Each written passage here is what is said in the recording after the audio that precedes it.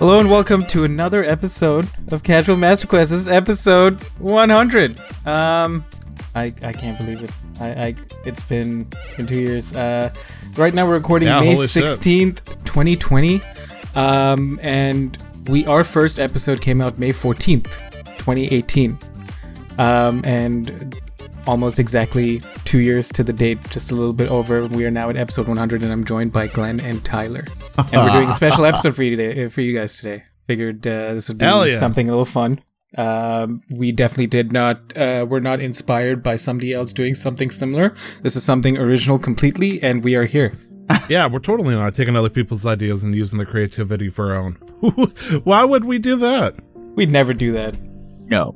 Look, Animal Crossing in and of itself is like the perfect, simple paradox, or I guess solution to this quarantine shit. And so there had to have been like a quick transition from, hey, I can spend time with my friends, to, hey, let's do everything we can possibly think of on the show, in this game. So it's like, here we are.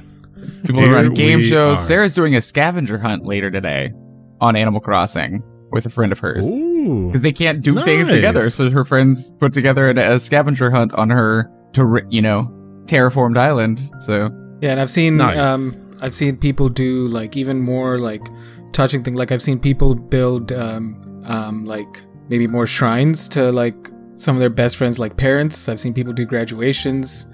I think it's funny how Animal Crossing came out at the best possible time. Right. And we've talked about that before, but it came out at the best possible time for people to do all these things. Not to cut into us appreciating some Animal Crossing here, Nick, you forgot to introduce our fourth member, the mascot of the show. Oh, yes. Ladies and gentlemen, please drive your attention to the left of Tyler, for our new mascot is Frank, the snapping turtle. He is the recent addition to our team. Don't get too close to him. He's a little testy. If you value your fingers and toes, you're best off keeping them tucked in. But Frank here has been a longtime supporter and listener, and I thought it'd be nice to bring him on the show today. Yeah, I'm not gonna lie. The fact that you put me next to him makes me incredibly nervous at this point. Like, reptiles and me just don't mix in general. In fact, I'm trying to think of any reptile that I've been chill with, and you know what? None come to mind. I have a couple of friends, like Justin and Shelby of the other D&D thing we run. They have a water dragon. Ooh. Or no, they have a bearded dragon. They have a bearded dragon. Todd has, I believe it's called the water dragon. Both are demons from hell. So that's a big no thank you for me. They'll pick it up and it's like, they don't. Dragon doesn't give a shit. But like, here, don't you want to touch it? And it's like, I'm like Pumbaa seeing a fucking Nala for the first time. She's gonna eat me. And it's like, no, those things are scary. I mean, Squirtle's based off a turtle. Isn't Squirtle supposed to be a turtle and a squirrel? Squirrel plus turtle equals Squirtle? I thought it was a squirting turtle. Tail? Yeah. The tail like turns up like the tail of a squirrel. Sure. Though. Bushy tail. Maybe it's threefold. I mean, it's like 90% turtle. Let's be real here. But Dreadnought, a squirting turtle squirrel. Dreadnought is actually based on a snapping turtle. Not an alligator? And it turns into for alligator? No, that's Totodile. You're thinking about Totodile. Oh. Yeah. Dreadnought is Pokemon from Sword and Shield. It's legit a very colorful and up and going. It's only got 2 evolutions, right? Yes. Okay. If you count a Mega Evolution, or what do you call it? Dynamaxing? Dynamax, yeah. Wait, can Dreadnought evolve? Sorry, no, Dreadnought is the evolved form. I can't. That's Chewtle. right. Chewtle, I think, is what it's called. Yep, Chewtle. Yeah. I believe you. But yeah, sure. So so let's dive into like weekly stuff. How's everybody's week been leading up to episode 100? Oh, it's been a day. Been good. Not to sweep up and take this one. I am back on vacation, so it's been kind of weird for another week or so. Honestly, I personally was not expecting the virus to last as well. The safety precautions that are happening to last as long as this, which, to be honest, probably for the better, because as it turns out, there are some states that are like, yeah, nah, fam, virus is Dad, y'all can go back up. Beaches are open. Everybody get together. And then Texas, I think, is the big example where they opened it up, and within 24 hours, they had 1,000 new cases. And it's like, oopsie. Surprised. Idiots. Surprise, motherfucker. I think people, without maybe getting too finger pointy at cultures, I think there are people who don't take science seriously. Or American culture, 100%. Inject disinfectant into yourself. That will work. Our president said to do it. Or people who are not willing, who are so obsessed with their wants, not needs, their wants, that they couldn't care too much else about other people's safeties. Yeah. So I think worldwide in certain areas that is an issue, and there's also people in Indian culture who just don't take it seriously enough, where they're like, we faced worse, and they're actually not doing so great. And I have been of the mindset when things started getting bad that we're probably looking at really reopening around 2021. I'm fully prepared for that reality.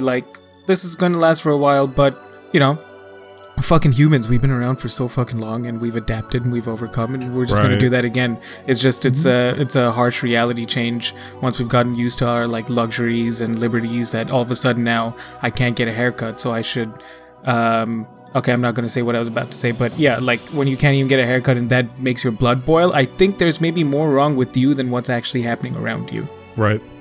There's a lot of people have been pointing out that some of the people that have been demanding the right to return to work, most of the signs, especially over in our beautiful state of Michigan, signs will say stuff like, I want to get my hair cut. It's they don't want to go back to work. They don't give a fuck. They want other people to go back to work so they can get their stuff done. And right. It just seems like there's a bit of a priority issue with certain people on that. Right. And holy smokes, episode 100, first thing we destroy is politics. Right. Yay! And I will not also, I don't want to take away from the people who actually need to go back to work, because the system set up in some parts of the world just do not provide any kind of support for people who are working minimum wage jobs, and it does not protect those people from having to pay rent some places too. So I can understand their frustrations and their needs, but I feel like the people who really need to go to work the most are still also being the most safest. Sure. Me personally, when it comes to my my employer, they have been most kind with the whole paid leave, and alternatively, I come into work on a light duty style thing. So I've been considering myself very, very lucky on that end. But moving on, I think, because everywhere we go, you're bound to have a conversation about COVID-19. Tyler, you're back on vacation. What's been going on with you, Glenn? A lot of D&D. Just kind of I think the biggest thing for me. What's that? Nerd? Yeah. Hello, Ferd. May have a new opportunity soon, which I won't talk about. I've talked to you guys about it a little bit. Right. That may be happening soon, but officially don't count your nothing eggs. going on yet. Yeah. But other than that, I've been just trying to keep somewhat of a schedule to try and keep myself kind of good. I've been off of soda now for over 3 weeks. Nice. Which has been really nice. Yeah, me too. I have this. It's like a Kroger brand sparkling flavored water that I've been really jazzed on. They're nice. It's like a half liter is 99 cents, so I can get 5 of them and just be good for the week on just some sort of carbonated beverage, which I feel more than the caffeine, the carbonation going down my throat, that actually people get addicted to that, and I think that's where I'll have to break next. Because I remember drinking it when I was a kid, the first time soda, I was like, oh God, it hurts. Why do you like that? God, it burns. Which is why it burned. I think the few times I've tried to cut down, I've gone to club soda, and I'd make club soda, mix in some salt, a little bit of sugar, and some lemon. Just squeeze a whole ass fucking lemon, just mix it up. Oh, I can make it. I mean, in India we call it a lemon soda, but Where was I going with this? Right. So recently, in also the vein of we down on, sugar and pop particularly, I bought, I think, the Canadian version of White Claws, because we only just started getting White Claws here. So they're called Nude The brand is called Nude, and it's a local company. Because it's called Nude because it's 100 calories, no sugar, and they're vodka sodas, or they just put out gin sodas. And so I'm a gin and tonic. Like I love gin and tonic, and I'm like, all right, cool, gin soda, let's give it a shot.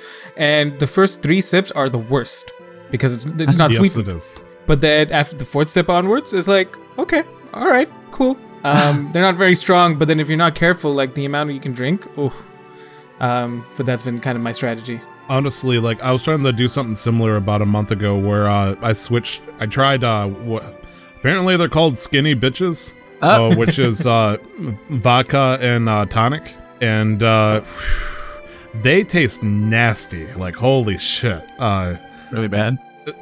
Yeah, but like people give me shit because I like vodka mixed in with flavored water, like no extra sugar and all that, and it does a world of good with vodka.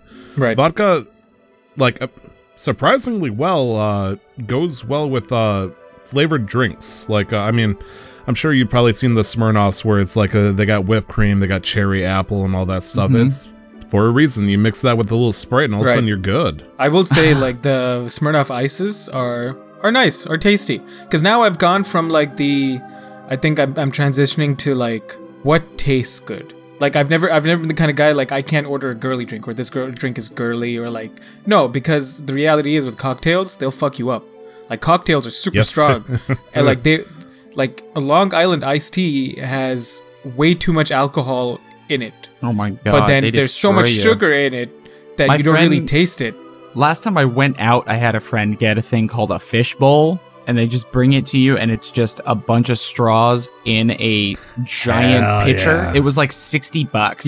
Yeah, that sounds about right. I didn't even have very much, and then I had like 2 like rum and cokes, and I was just like, nope, too much. The first time I've gone on vacation, Brandon was living with Amanda and I at the time, and we celebrated, I believe, the 2nd or 3rd day of my vacation by both buying fish bowls and then filling it up with, I believe, the equivalent of Bahama Mamas, 1 for each. Oh, man. Through a 5th of rum of some kind, I think Bacardi or something like that. Yeah. Did all the mixing and stuff. That's a bad idea. Fun fact. That is a bad idea. Do not drink a fish bowl of liquor by yourself, as it turns out. That will fuck you up, especially with acidity and all that stuff. A mixture of all that juice. Oof. Heartburn out of the, well. Oh, man. Ass. Yeah. Yeah, so don't do that. Like, I know now that you can. I mean, yeah, but it's not advisable. I'm about to turn 25, and I think I've hit my peak of my peak is long past of me wanting to like go out and like get fucking smashed. Because I haven't really touched alcohol in a long time. So now I'm like, I had like a can or 2 of this stripped down gin seltzer. Ooh. And I'm like, You know what? I'm okay. Because I got a raging fucking headache the next day. Yep. For no reason. Once you hit 25, once you realize that like, because, between like, let's say 18 and 24, you can drink as much as you fucking want, and it sucks. Like, maybe you'll have like 10 minutes, 15 minutes of puking and stuff, but it's like, yeah, I'll drink a Mountain Dew or something like that, and I'm on my day. Like, but the moment you hit like 25, it's like, why is it every time I drink, I suffer? Like, like, what's going on here, liver? Come on, get back in shape. Yeah, so I've lost that tolerance, that wild streak in me, and also it's just not, I've just lost interest. Yeah. For me, I mean, nowadays, it's always been a wine. I'm a wine guy, I'll try to mix up different things just to get back in the college days, baby. But, I mean, honestly, it's like, I'm a simple man, get a little taste. And as Nick was saying, cocktails will sneak up on you like crazy. Like, I need shots. Shots are just straight 1-2. I need one type of liquor, preferably. I'm not going to do the death jug ever fucking again. And then one thing to mix it with, maybe like a rum and coke or something like that. Once I add like a 3rd thing to the mix, it starts to get really murky how fucked up I'm going to be like hangover the next day. Even grenadine. Like, I'll do a screwdriver. Orange juice, vodka. There you go. It's nice and simple. Take some Tums while you're drinking and you're good to go. Start to add grenadine, maybe a little pineapple juice. It's like, whoa there, buddy. Why are you trying to go for a tropic sunrise there? That's gonna, like, it'll mix you up or mess you up. Well, it'll mix you up too. That's why I stick with mix liquors together. Mix what? Sorry. Liquors together. Well, okay. No. Okay, so I yeah. I went over to the UK a couple of months ago, in August last year, and I went to visit some really old friends that I hadn't seen in a while, and they thought it would be funny if they bought something called vodkila. What the fuck? It is. That sounds awful. It is. Like, tequila is scary by itself. Yeah. I love tequila. I can't do vodka, but vodkila was. Well, when you're drunk enough, anything will go down pretty easy. Yeah, anything. Yeah. But to start it off, it wasn't the best, and that was an abomination. And then, like, putting aside like any cocktail that's had mixed liquors in it, I wouldn't remember what exactly they were. But that's why I stick now to either gin and tonics. Well, my go-tos were always gin and tonics, ciders if I'm out, or Jaeger bombs, because the Red Bull keeps me going. But I can't do them like regularly anymore. I did it one time, man. I still don't know what the fuck happened. Jaeger bombs is the first time I've ever blacked out from drinking. Actually, no, second time. First time was when I met my wife. We won't talk about that. So, yeah, Glenn, what about you? Like, we talked a little bit about your week, but I'm kind of accidentally stealing Nick's thunder here. I want to turn the screen to look at you. My Johann Sebastian. Well, I mean, I already said it. I got a lot of D&D and just trying to keep a sort of a schedule. Consistently streaming has been really good. Just because it's just like I have something to do, you know? Like if I was unmotivated to stream, probably about 2 or 3 weeks ago, I would just go, I don't want to today, you know, or I'd get on and farm WoW or something. But honestly, Animal Crossing came out at the perfect time for me personally too, just because it's a wonderful way to interact with my friends and spend time with a lot of people that I know who are playing this game, and make new friends through the stream, and just it's been really cool. Repaired relationships using Animal Crossing as the way to start talking to people that we got in fights over. That's awesome. This shit's magic duct tape, you know? There's a couple of people like we're just like, hey, you know, we got in a petty fight, we're never talking again, but then there's, you know, one day just suddenly we start talking about turnip prices and stuff, and just out of the blue, I'll throw an olive branch and say, hey, I know you probably want to kick my dog or something evil like that, but if you want to come over and sell your turnips, now's the time to do it. I know you've been needing money because you posted on Twitter, and for some reason, we're like angry neighbors because we still follow each other, but we never talk to each other, and we're like, oh shit, that'd be awesome, man. Thank you. How are you doing? It's like, suddenly it's like, everything's coming back together kind of shit. Yeah. Animal Crossing is some weird magic shit, you know? It does stuff. It does stuff. For you, Glenn, specifically, I think it helped attract a pretty good, solid audience. You've met a couple of friends along the way, having fun with it, and I think it's been doing wonders for you. Yeah, oh my gosh. And I think it's also wonderful because I think it was something that was brought up to me by you and Manders, is just that I had kind of melded into a weird version of a streamer that wasn't who I was when I kind of found my stride and found you guys. And so it was almost like, to me, when you told me that, I was like, that's a heavy reality check, because I want to make sure that I'm true to the people that have supported me the longest. And if this is something that people that enjoyed Stardew and some of those other lighthearted games that I played would come back for, because a lot of them had kind of stepped away because they were tired of watching me farm and WoW, you know, or yell and rage at League of Legends. It really is. It's legit magic, this game. Can't explain it. It's been wonderful. Absolutely. I used to watch a lot of streamers, you know, they play Stardew Valley, Minecraft and stuff like that. You know, just simple, happy go-to games, and those are like the perfect kind of grab everybody kind of game. Yeah. But then you see them slowly, they'd switch over to the Call of Duty Battle Arena game, or they switch to Fortnite or some shit like that. It's like, I want to, you know, support you and continue to watch you, but you're playing a game that I have absolutely no interest in. They don't ever go back, and it's like, I guess I don't watch you anymore. just kind of stinks, you know? Well, but, which is, like, I also want to speak to that in terms of what you said specifically, Tyler. Like, I think that's fine.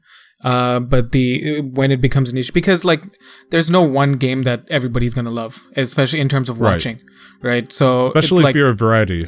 Exactly. So I think the most important factor there is the streamer having fun. Sure, I may not be watching them, but if I do stop by just to say hi or renew my sub, are they having fun? Does it look like they're enjoying themselves? Right. And so if they're not enjoying themselves, they're not, forget doing something for your subs or your fans or whatever, people who supported you. Because the one thing that's going to drive people away is if you're being disingenuous to yourself. So the moment you start playing something and doing something that you need to just because for the views or because you feel like you have to, all of a sudden it's no longer genuine to who you are. And so then all of it, like, that's something that people will smell like from fucking miles away. Be like, that person's not really, their heart's not in this. I really don't care to watch them. But if you're doing what you like, even if you like your first ever sub doesn't watch you anymore, they'll still come by and renew that sub because they're like, you're having fun. The numbers or whatever, but you are having fun. These people seem nice in chat. Here's my 48th anniversary, like 48 month anniversary, you know? Nice. Like I see that in a lot of the channels, you know, I've been part of for like a really long time, you know, like these are people I don't see around anymore. It makes me sad because I remember when the chat was at a time where like, these were my friends in chat and we were having a good time. They're no longer here because we have no interest in watching this game. But then there's that one day where like half of them renew their subs because that's when they all subbed. And I'm like, I roughly know when that day is coming up and it always feels good.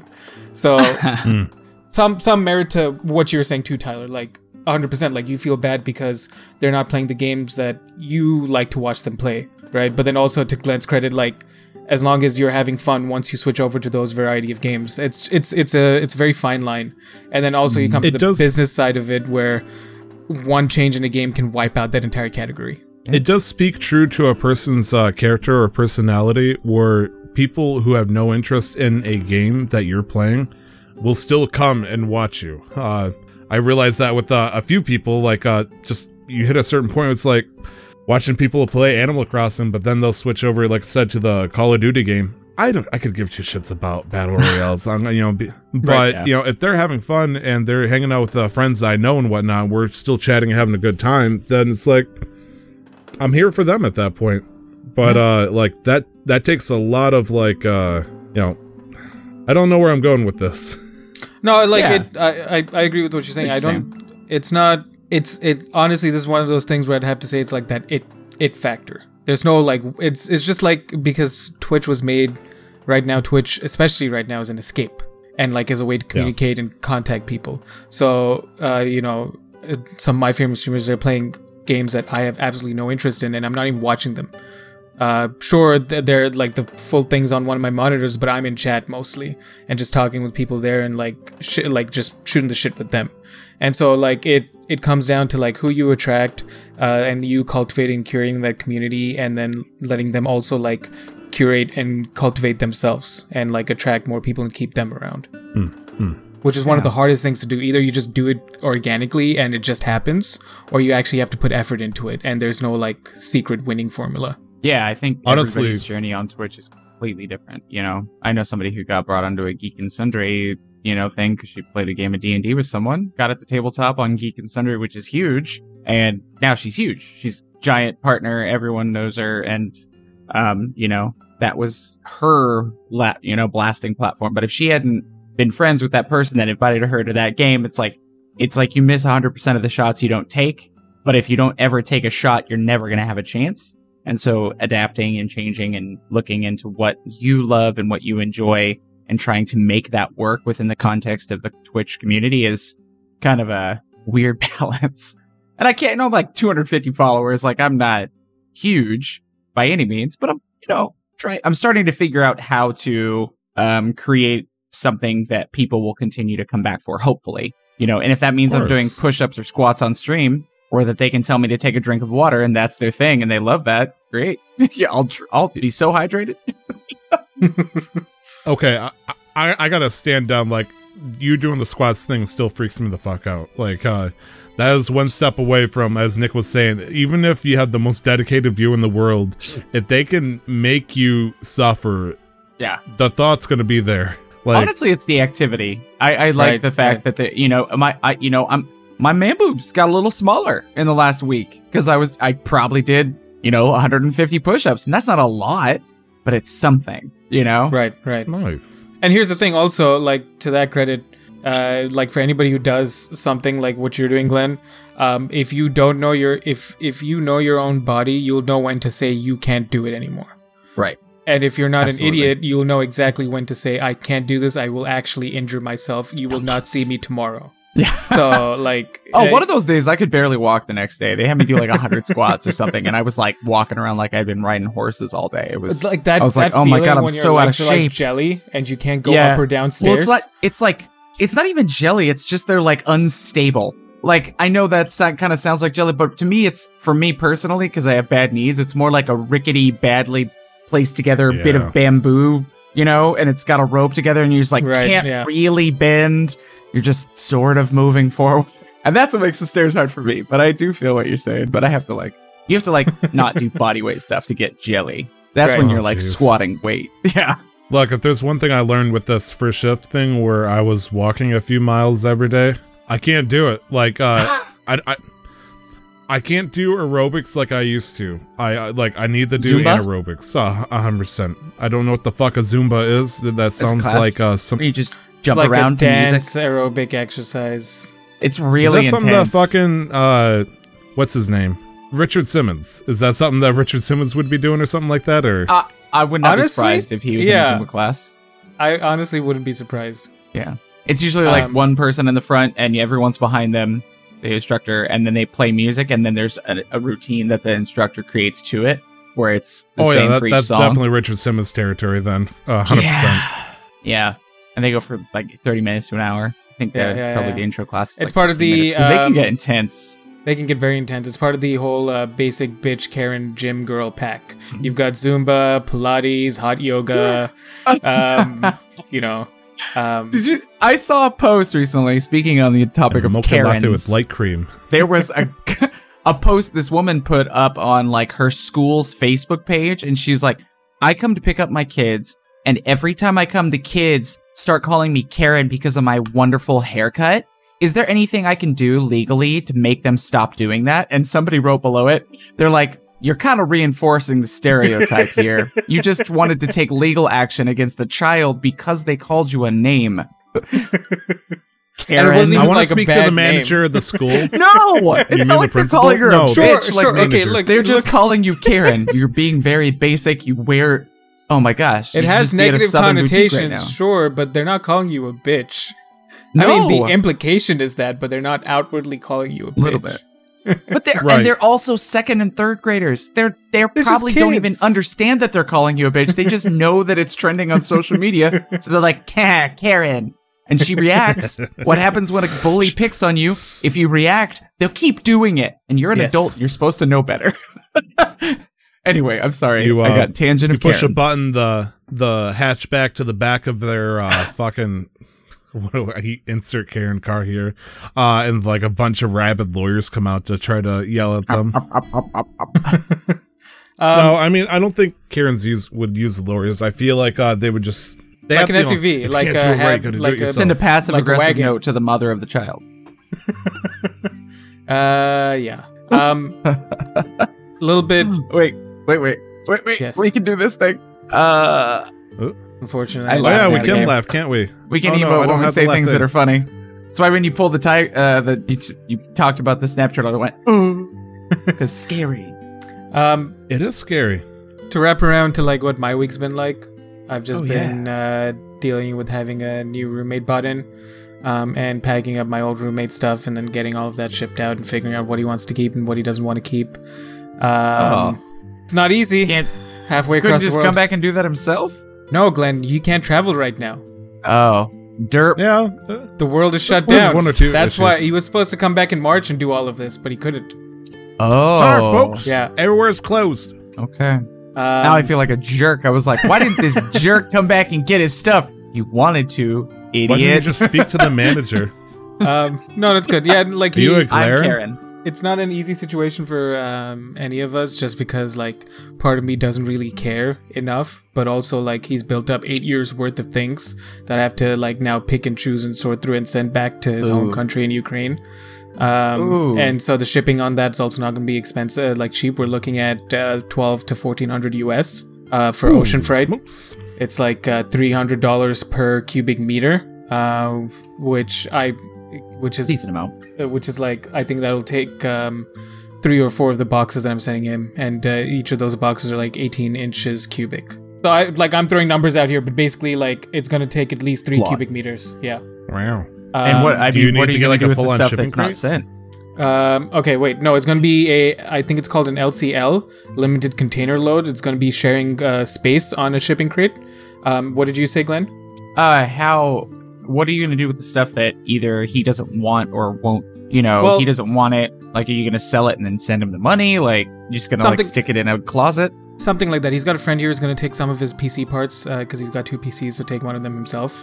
And so I guess they'll figure out the money that way. The clothes, I'm going to just donate them whenever they open up. And I assume he's paying you back for shipping all this, right? Yes. Otherwise, I wouldn't be doing it. Yeah.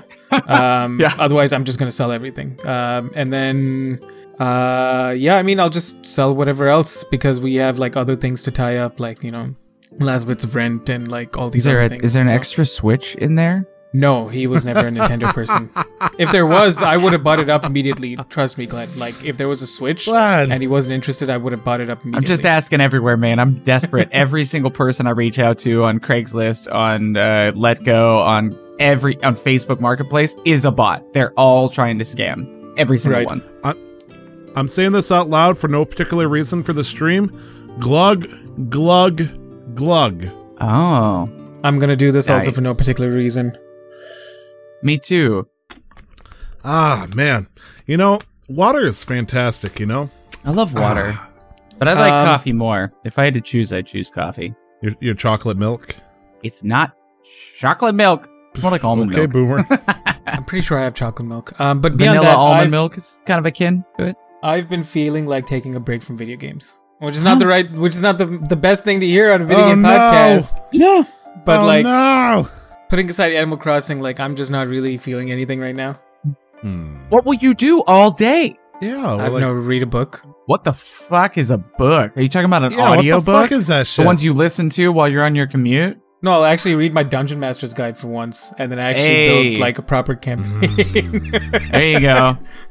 Honestly, reading through those books is a valid thing to do. I don't know, like, I'm just kind of... there's no shooter that feels like super satisfying to me right now. There's no, like, I'm waiting for Cyberpunk. Like, there's really not much that's really caught my interest. Yeah.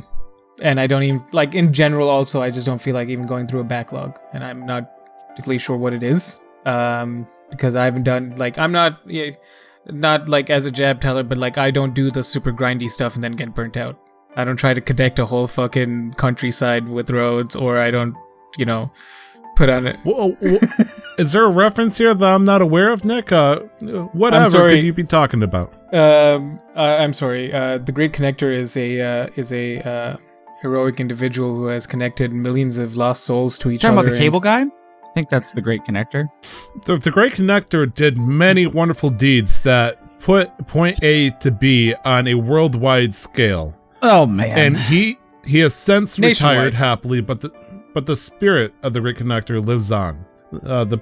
Yes, I get it. I played a lot of Death Stranding. I got burnt the fuck out. Yeah, no, I'm just saying, like, I've not done something like that in a very long time. So I'm not facing a particular burnout. It's just games are kind of like right now.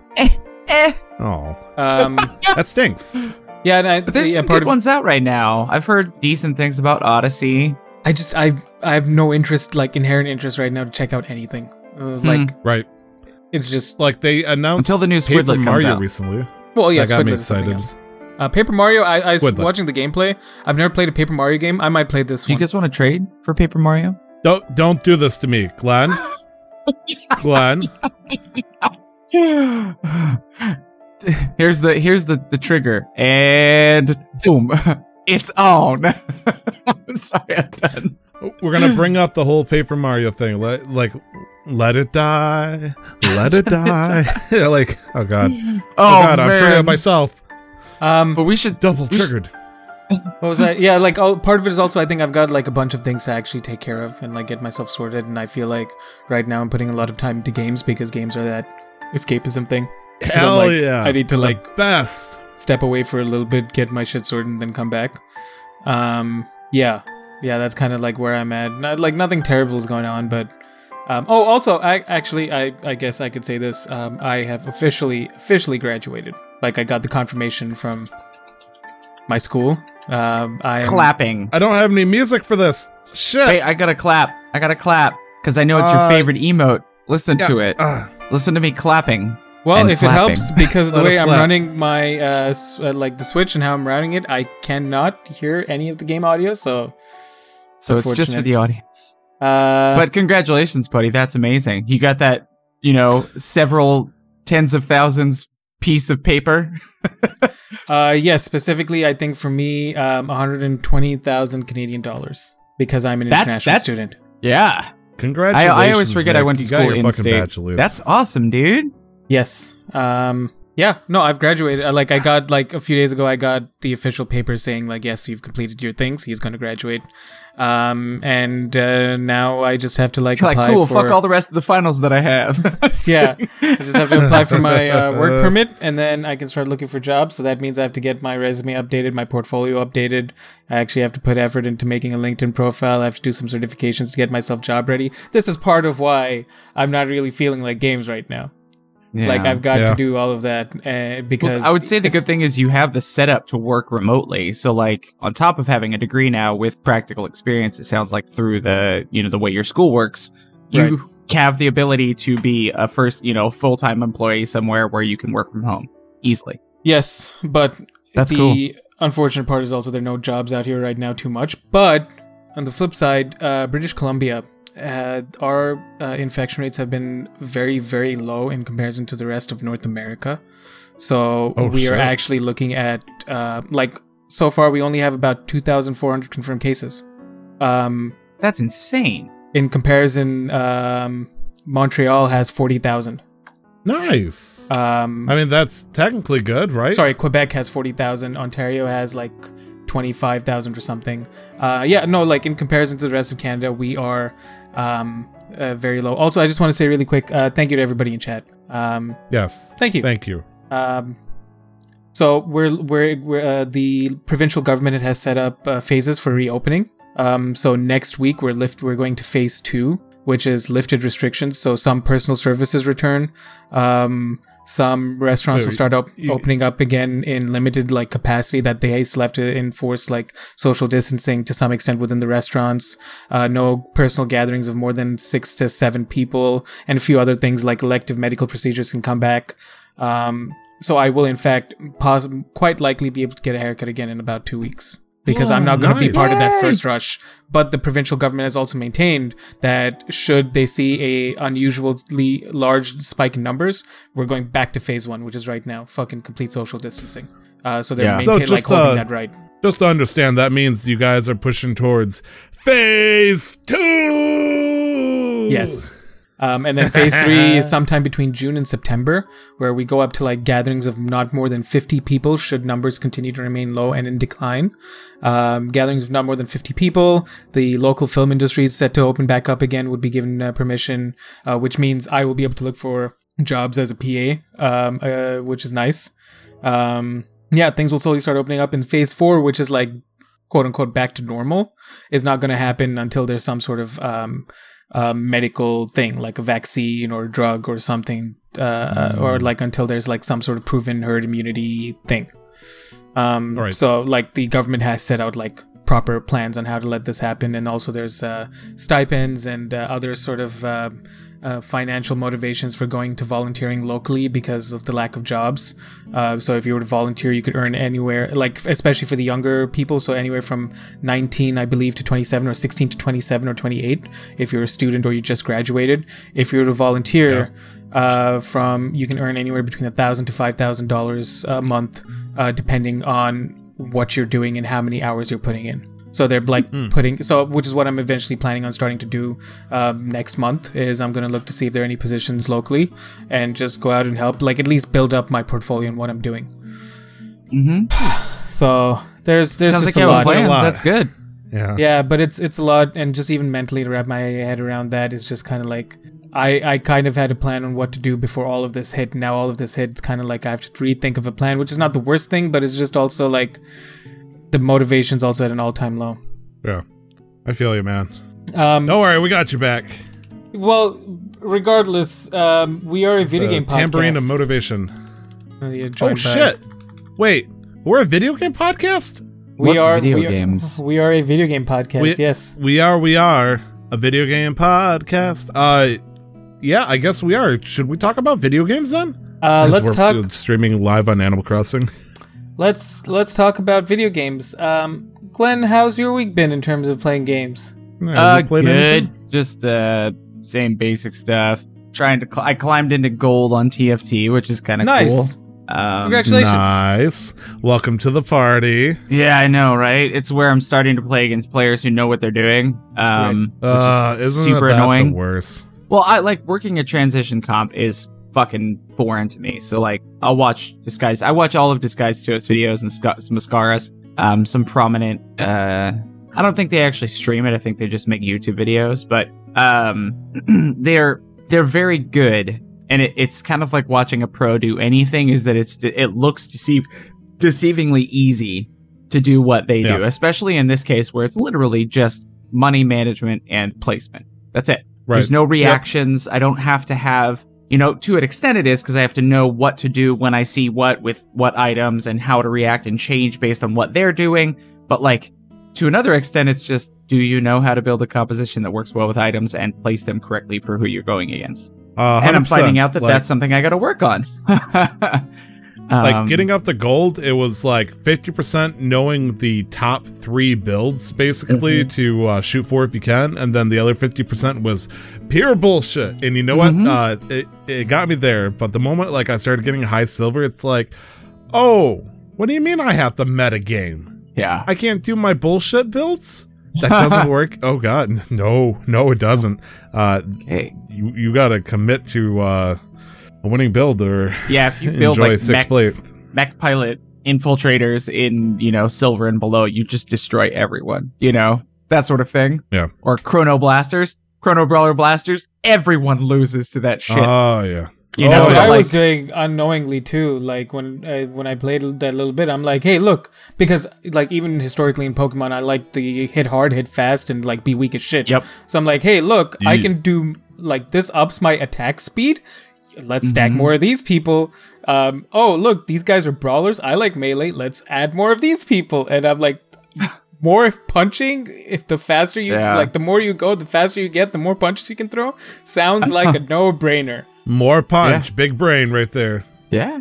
And like I even like figured a way that seems to work at a higher elo to make that work. You just have to swap out brawlers for Blade Masters and add a little Celestial. Because then they hit hard, they hit fast, and they hit progressively faster, and they heal themselves as they attack. Oh yeah. So there's some, and you can even sprinkle Mystic in there if you're going against a Sorcerer or something like that. Because Lulu's a Celestial, so you can keep that Celestial and then get like a Karma or something like that. So yeah, there's fun ways to make comps that you like working in lower elos, making them work in upper elos. But honestly, the best composition you can run is one that counters that isn't being taken by anyone else in your carousel. Because if you're playing the one that no one's taking, you're going to inherently be ahead of the game because all the champs you need are easily available. So, like fucking Malphite, everybody wants Malphite. Malphite's like playing Death Knight in Wrath of the Lich King days. It's like everybody has a fucking it's Death Poppy Knight. now, bro.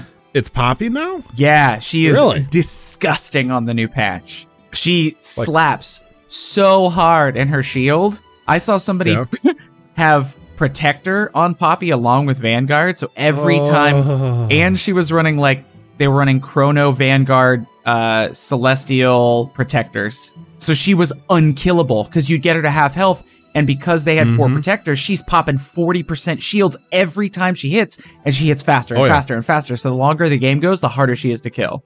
It was nuts. Oh man, that sounds great. It sounds like the new bullshit equivalent of Olaf or some shit. Yeah, Vanguard, oh my god, I miss Olaf. But Vanguard early is like the big play from everyone because it transitions into about 3 or 4 different good comps from Vanguard, so. Right. Yeah. Honestly, I used to love running Protectors, but it seemed like I could never get it right, Like, You need a sweet, good early Xin Zhao, but I never found fucking Xin Zhao half the time, and so Xin Zhao plus what's his nuts, Jarvan, that too. Because Rakan and Xin Zhao are both Celestial Protectors, so you get Protector and Celestial if you get both of them early. Oh, that'd be so nice. It's nice, yeah. And I even saw this really cool thing where somebody put a rapid fire cannon on Rakan. So he was hitting people from 200% away, and then he would jump across the map. So it was a Shojin, an IE, and a rapid fire cannon. So he bam, bam, and then he would jump because he's getting it fast, and he was just flying across the map like Aurelia, but instead of only hitting one target every time he jumped across the map, he was hitting everybody in the area. It was insane. So Shojin on Rakan is just like two of them on him. And then you put a chalice or something. Rakans only want one thing, and it's disgusting. More cooldown for their ults. Also, Xayah hypercarry is last and disgusting. So anyway, we don't need to talk about TFT anymore. TFT's fun. I'm sorry. A little bit of League. I play with some friends. My fucking brain went a little staticky there because you started throwing names out there, and I'm like, I could tell. I haven't played enough. I haven't played enough TFT to like know the names of these characters. I heard Xin Zhao. I know that. Wait, then they lost me. Right, no idea. Wukong. Yeah, nope. You say Wukong? Aurelia. Okay, Chrono Vanguard? Like Aurelia. Okay, cool. Okay. Yeah. Chrono Vanguard. I know that. Yeah. Oh, got it. Yeah. Okay. Sure. You got enough. It's like learning the greetings in a foreign language. It's like, I can say hello. Yeah. But it's like, last thing I'm going to say about TFT, if you're going against somebody that does Vanguard, you build Last Whisper because it reduces the armor that they get as a bonus from their set bonus. So like learning to build items and comps against others and positioning. Yeah. Big deal. Anyway, right. That's all I have to say about that. Other than that, I've been playing WoW. It's the same. We've got a lot of folks in Guild who aren't super happy right now. There's some hopefully some changes around the corner about the way loot's going and stuff like that. Because like I said, we got 2 DFTs and they both went to fucking Feral Druids. And when we tell people that, they laugh in our faces because none of our tanks, none of our Fury Warriors have DFTs. And that's why we're struggling. But anyway, that's been good. So I've heard something. So I wonder if the guild you're in. So I heard something about a friend's guild that they're in, and they have loot councils. Oh, fuck loot councils, man. Like loot councils. What the fuck is this? So they have literally 2005? The leaders sit there and decide who gets what when. Yeah. They have ranks within the guild based on how good you are, how often you've been raiding, and they'll promote. Like, it's basically a full-fledged, like, ranking military system. And even if... So my friend, they were... Are they on they were not an officer. So they had... they were playing a mage, and they had 2 green rings. 2 green rings, and they were running MC. A purple ring drop. But they were excluded from the role. They were excluded from the role because the officer, the bottom to like the second to last tier up, right under the head or whatever, had 1 purple and 1 blue ring. So he got the purple ring that dropped to replace that blue. See, a good loot council is going to give the ring to the person that it will affect the most. So if you've got a purple and a blue and they've got 2 greens, granted, that may be one of those things too. It sounds like your friend, there's plenty of, if you're raiding MC, there's plenty of good blue rings that you can pick up by running dungeons as quest rewards. So I don't know why, I don't know why he has 2 blue rings or green rings, but maybe they were like, nope, you haven't even worked for your blues, so we're not going to give you a purple. How dare they not farm, the same dungeon 60 times to try to get a couple of like part of it is some of them are just quest rewards, like the Mark of Forging and those things, So I could be remembering the rarity wrong and stuff, but like it still just seemed a little ridiculous to me that there are loot councils. They still like give out the loot based on who needs it more, or they'll just decide to roll. But then they also just give it out based on seniority, which I think is not bullshit. So awesome. I don't. Yeah, that's part of the reason why my guild went with a straight DKP system. There's a little bit of prio, like with DKP, or like with certain items, you can't roll on it unless all of the people from this class have it. You know. Right. So if you do that, your bet will be ignored. New members for a 25 man.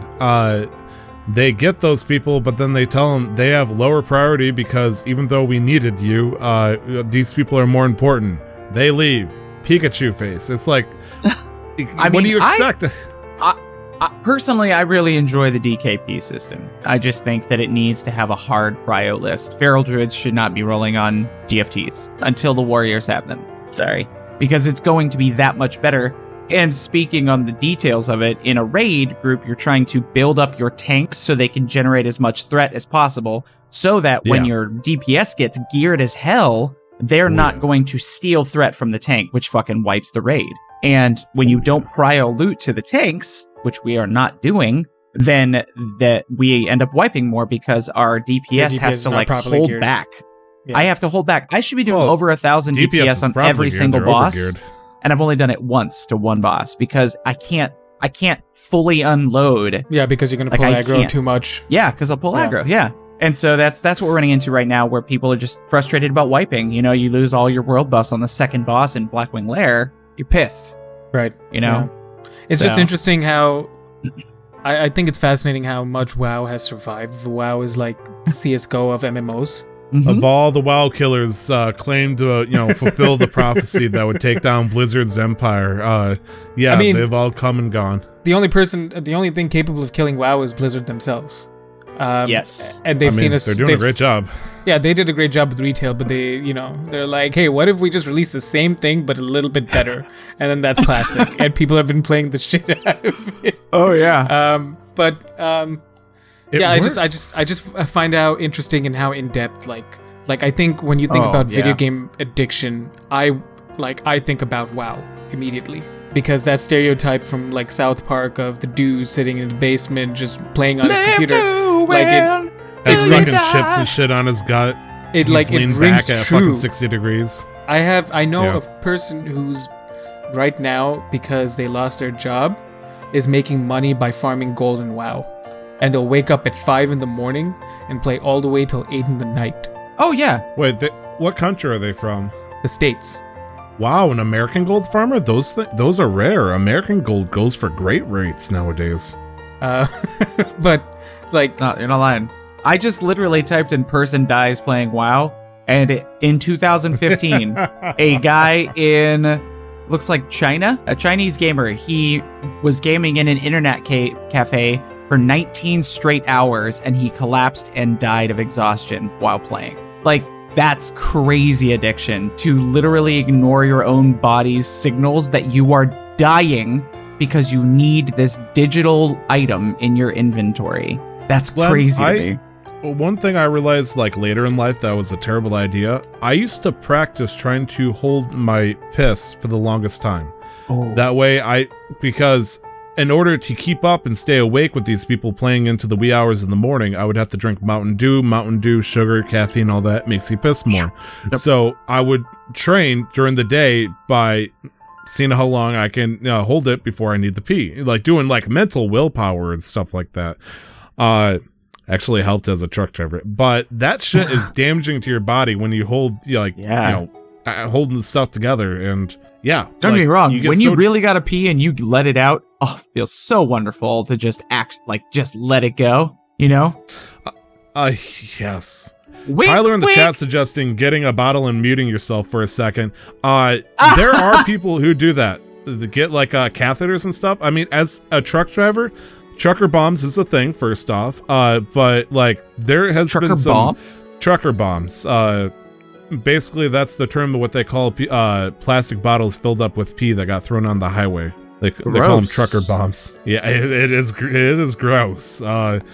But people will, truckers specifically, will take used laundry detergent containers, use that while they're driving and stuff, and then when they get to a truck stop, it looks like they're just doing laundry because they're carrying this laundry detergent, walk up to the bathroom, dump it into the urinal, they're on their way. And that's actually kind of smart. That's it's smart for an emergency kind of thing, but if you're doing it as a regular instead of using an actual restroom to wash your hands and shit, that gets grody. But big brain, if you ever need to find a way to use the restroom and get away with don't do it during WoW. Just ask for a bio, for the love of God. Hey, a good old bio break.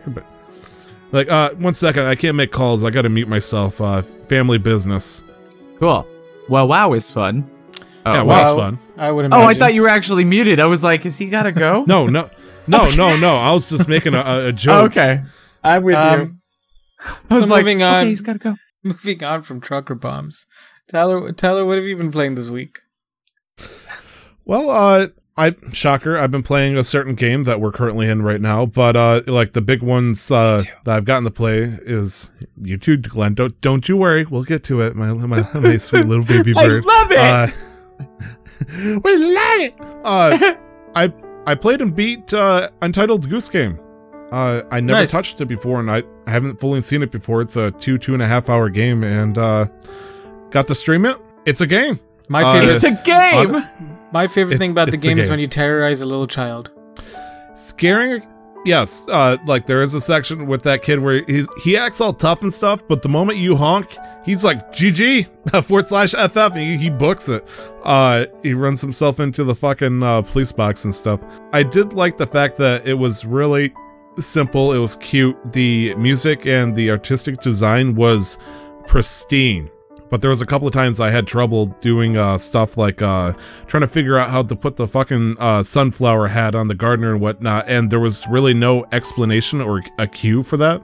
And Nick in the chat's asking if it's worth going for the platinum for. Yeah, might as well do My Name is Mayo too while you're at it if you want to go for easy platinums. It does have a challenge mode after you finish it the first time. With speed trials. I saw that, man, and I'm like, all right, guys, end of the stream, bye. Before people started asking about it, it looked like it could be fun. It's cute. I like messing around and terrorizing a small village and causing a little bit of chaos. I don't know why people wanted it to be Game of the Year with other contenders, but I mean, each his own, I guess. It was a good game. It wasn't Game of the Year material, though. But that's just a personal opinion, you know? Right. Was it nominated for Game of the Year last year? I'm pretty sure that it, won a Game of the Year award, as a meme at a certain point, just because, apparently this Goose Game is fucking full of memes that people have made up, like throwing the rake in the lake or some shit like that. Right. I'm just trying to remember. It was named the DICE Game of the Year, among other accolades. The DICE Game of the Year... Design, innovative, communicate, entertain. That's what the DICE awards stand for. So in that sense, I kind of see it. Why? It got outstanding achievement for an independent game. And what else? Outstanding achievement in character. It beat out Death Stranding in a lot of things. I know. That is, upsetting. When I heard that, unfortunately, Death Stranding did not reach as big of an audience as I thought it was gonna. Right. Turns out, there's only a select amount of people that actually were interested in playing that game. The wild minds of Kojima and all that stuff. But, yeah, it's unfortunate to me personally. But, I mean, if people appreciate it, then, good for them. I don't think it should have won the award, but that's, like I said, a hot take. Okay. What else have you been playing besides Untitled Goose Game? So another game that Brandon, our member over at the D&D group, Casual Questmasters, he got me to try out a game with Amanda and one of Amanda's friends called Scrap Mechanic. And honestly, the best way I could describe it is, what if you could play Minecraft, but instead of building blocks and stuff, the primary focus was building mechanical monstrosities. And you know what? I'm all in on it. I love the shit out of it. It's such a good game. It gives you a level, basically, there's no actual story or whatnot. It's hey, you're a bunch of halflings, because you're tiny people. You look like legit halflings with the way, it looks like they stole the model out of fucking WoW. And playing as them, your ship for some reason crashed, why? What's the ship? I don't know. They don't give a fuck. So I didn't either. And you're hey, you have a food meter, a water meter, and a health bar. Build shit. Good luck. And that's pretty much it. And there are robotic enemies that will appear at nighttime, depending if you're farming or whatnot, which is another thing you get to do. You can farm in this game. And as you proceed to explore the world and make a base and all that stuff, you get abilities to unlock more and more schematics, if you will, to build more stuff. Now, when I say schematics, I mean the components to make schematics. I personally wanted to make a vehicle. And it's like, okay, scrap mechanic, what does a vehicle entail? And it's like, well, you need to make tires. You get the materials, you make tires, you collect honey and shit. Why the fuck is there honey needed to make tires? Don't ask. I have no fucking idea why. Get some scrap metal, whatnot, throw it together, you got tires. Okay, how do I turn this into a vehicle? You can make wood blocks, like let's say just chop down a couple of trees, you make 100 blocks of wood or whatnot, takes about 15 minutes, and you make this fucking board on the ground. It's just a fucking board. How do you turn that into a car? You take the wheels on the sides and then put the engine at the back. Hell yeah. It gets really in depth real fucking quickly because you can turn anything into anything at this point. Like one of the videos that they show is you can turn your house into a moving truck if you want to. And so, you take this piece of wood, you slap some bearings on it, which is basically like rotors or, an axle, if you will. Just put that on each side, put a tire on that. Okay, now this is a wood block that has wheels and you can push it. It is a vehicle. Well, it's a shopping cart at that point. And then you can make an engine, attach that engine, and if you attach the engine and slap it to the wheel and turn that engine on, cool. You now have a shopping cart that has absolutely no control features whatsoever. It's now going into the ocean. Shit. You chase after it for 5 minutes because why the fuck did I do that?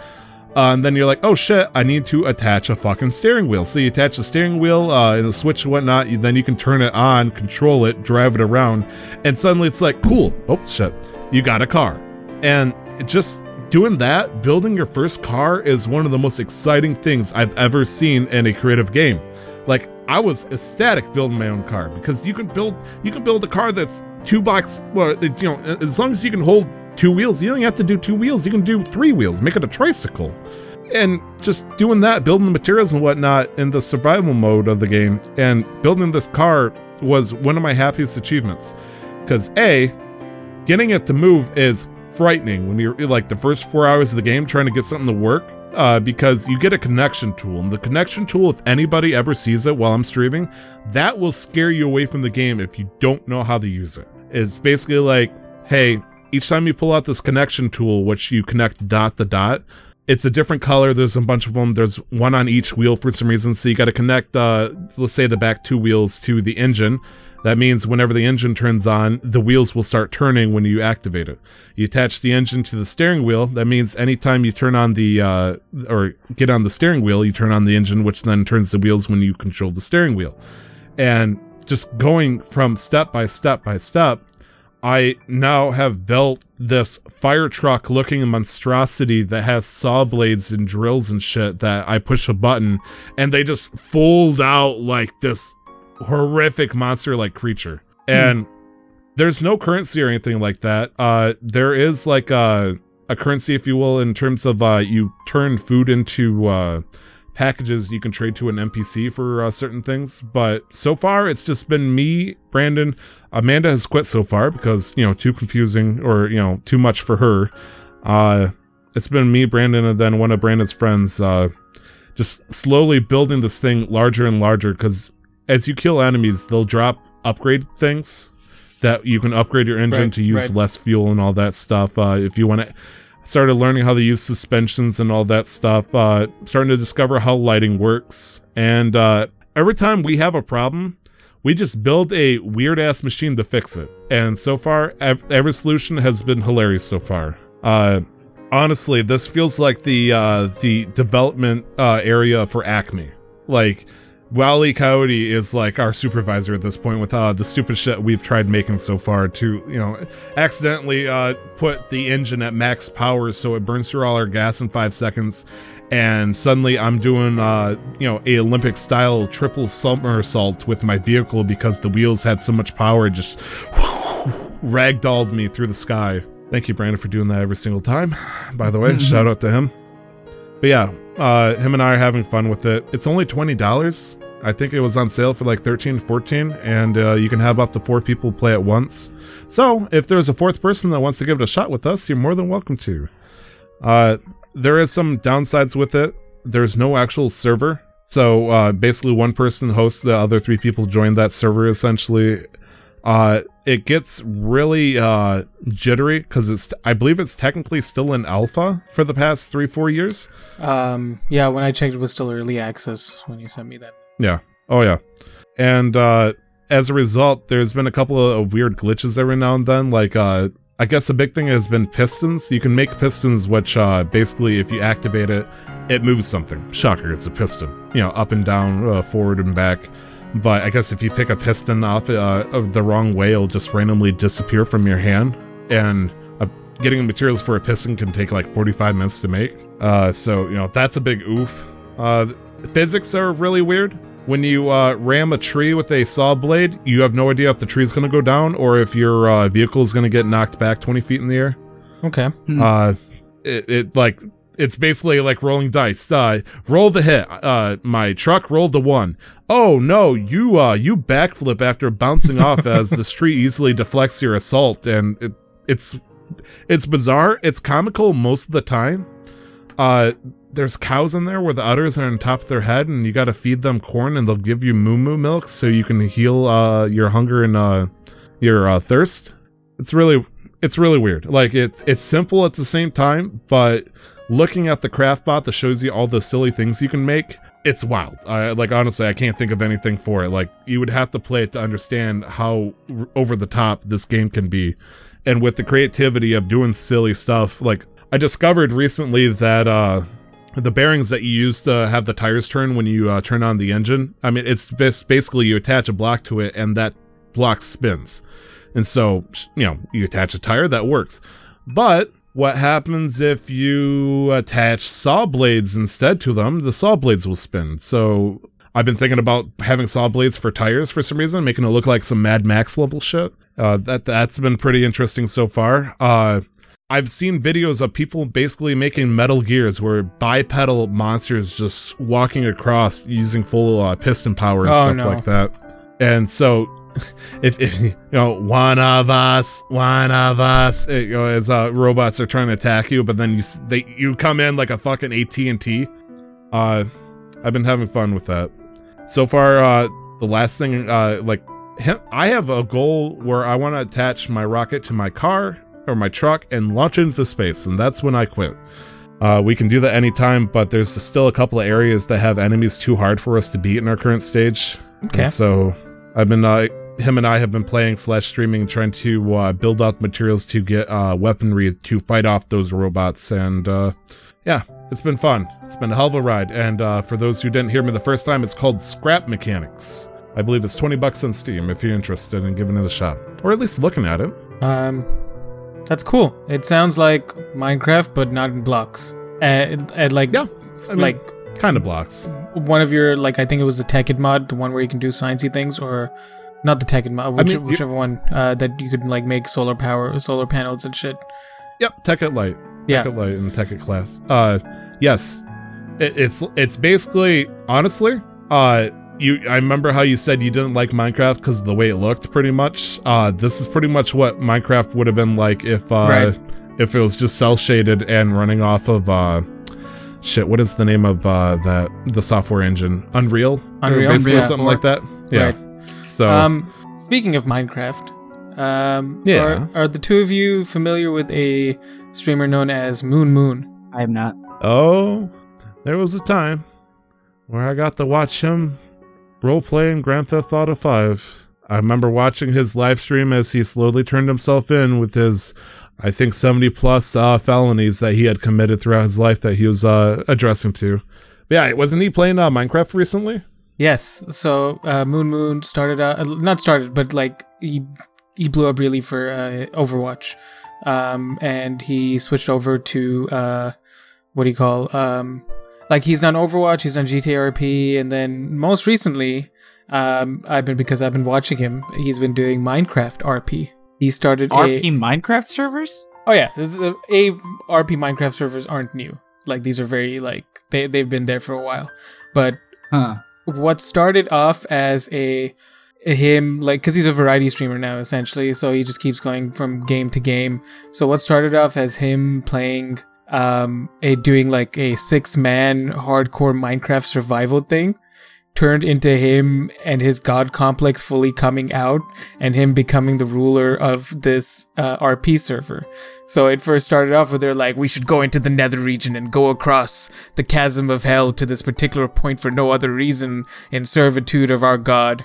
And he established a religion known as Mormonism, a riff off Mormonism, or I guess. He went from 6 people to 12 to 28 to now I think he's up to 101 or 110. And he's basically opened up a whitelist for the Minecraft server for any of his subs. So out of the 3 of us, guess who's a Moon sub? You. And guess who's put themselves successfully on a Minecraft whitelist list for a hardcore survival RP server? You. What the fuck? And I'll tell you why, because he's also created like a whole ass caste system. Basically, he's the speaker of God of Mormonism, and he's the Lord. And then you've got the brothers and sisters that do all like the high level shit. They can eat and eat normal food and like live in like this special area called Lake Tillicum, spelled Till I Come. And then it goes to the acolytes who are only allowed to eat bread, and they must pay for bread in flint. And then it goes down to the serfs, who can only eat potatoes. There's a class system? There's a class system. Why does this do it for you? Because it's so stupid. That's why. It's so fucking stupid. It's so stupid that you want to give him money and be a part of it? Yes.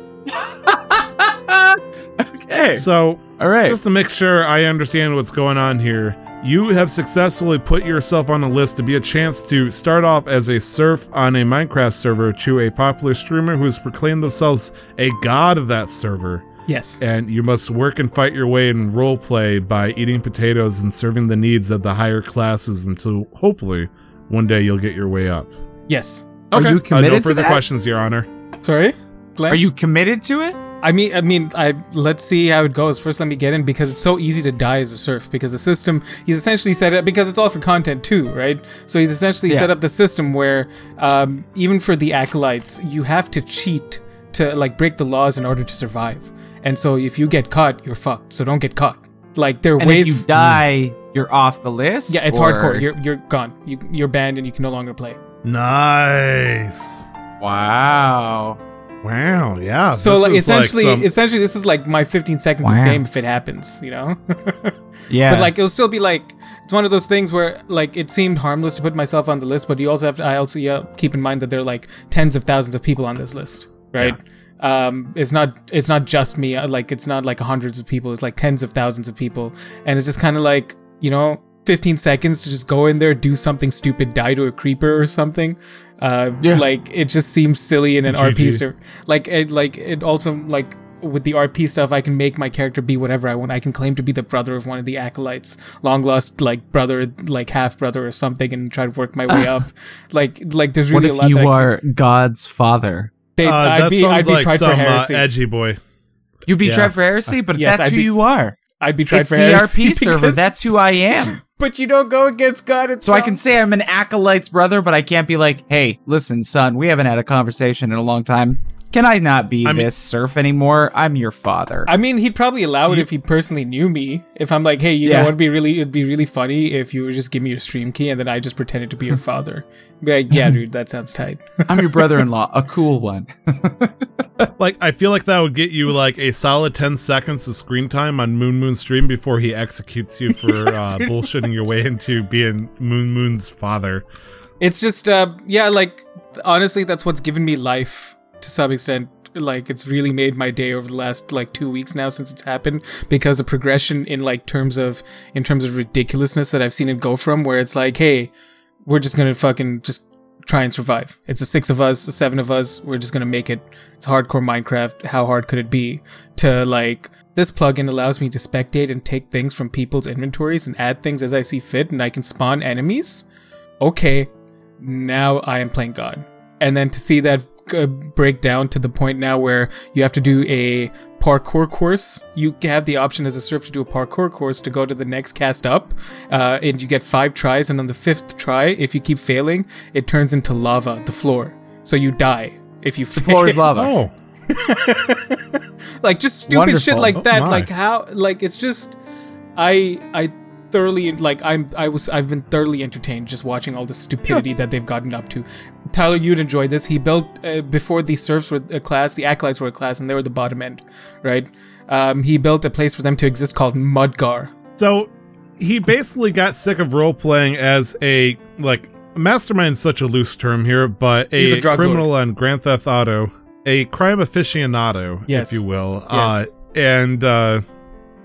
He got sick of it. He's like, well, I still want the role play part, but I want to run everything, I want to be the person at the top. And he has enough fucking star power that he did it. He managed to build a fucking Minecraft thing where he's top dog. I was wondering what was happening because I watched the stream as he was making the laws, yes, thou shalt not do this and such. Yeah, like he wrote out laws and stuff, and he's to some extent he's tried to be reasonable about the laws, but some of them are just there because he wants to fuck with people. But he made Mudgar, which is basically a giant mud dome around a city that's constantly dark at all times of the day. They're not allowed lights in there.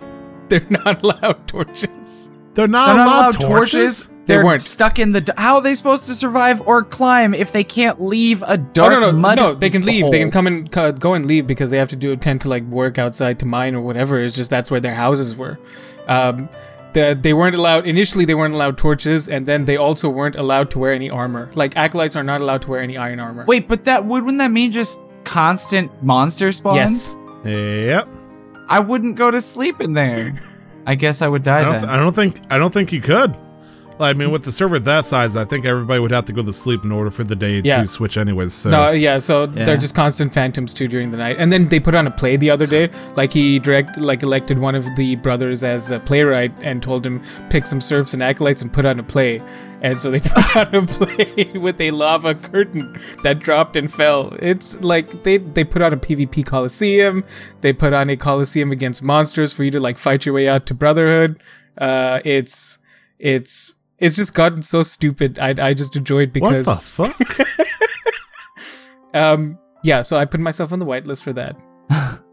Fair. I. Good luck, man. Surf's up, dude.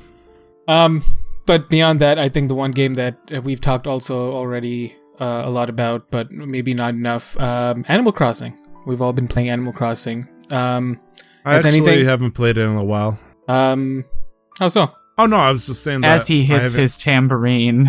I have not gotten on Animal Crossing in weeks, dude. Yeah, that game sucks. Okay, time traveler. I'm sorry, Glenn. I'm sorry. I am felt immediately bad. I'm sorry. I don't see. Oh, Frank. Have you been time traveling? Yeah, that's why he's gotten so wrinkly. He's gotten older. He's so old.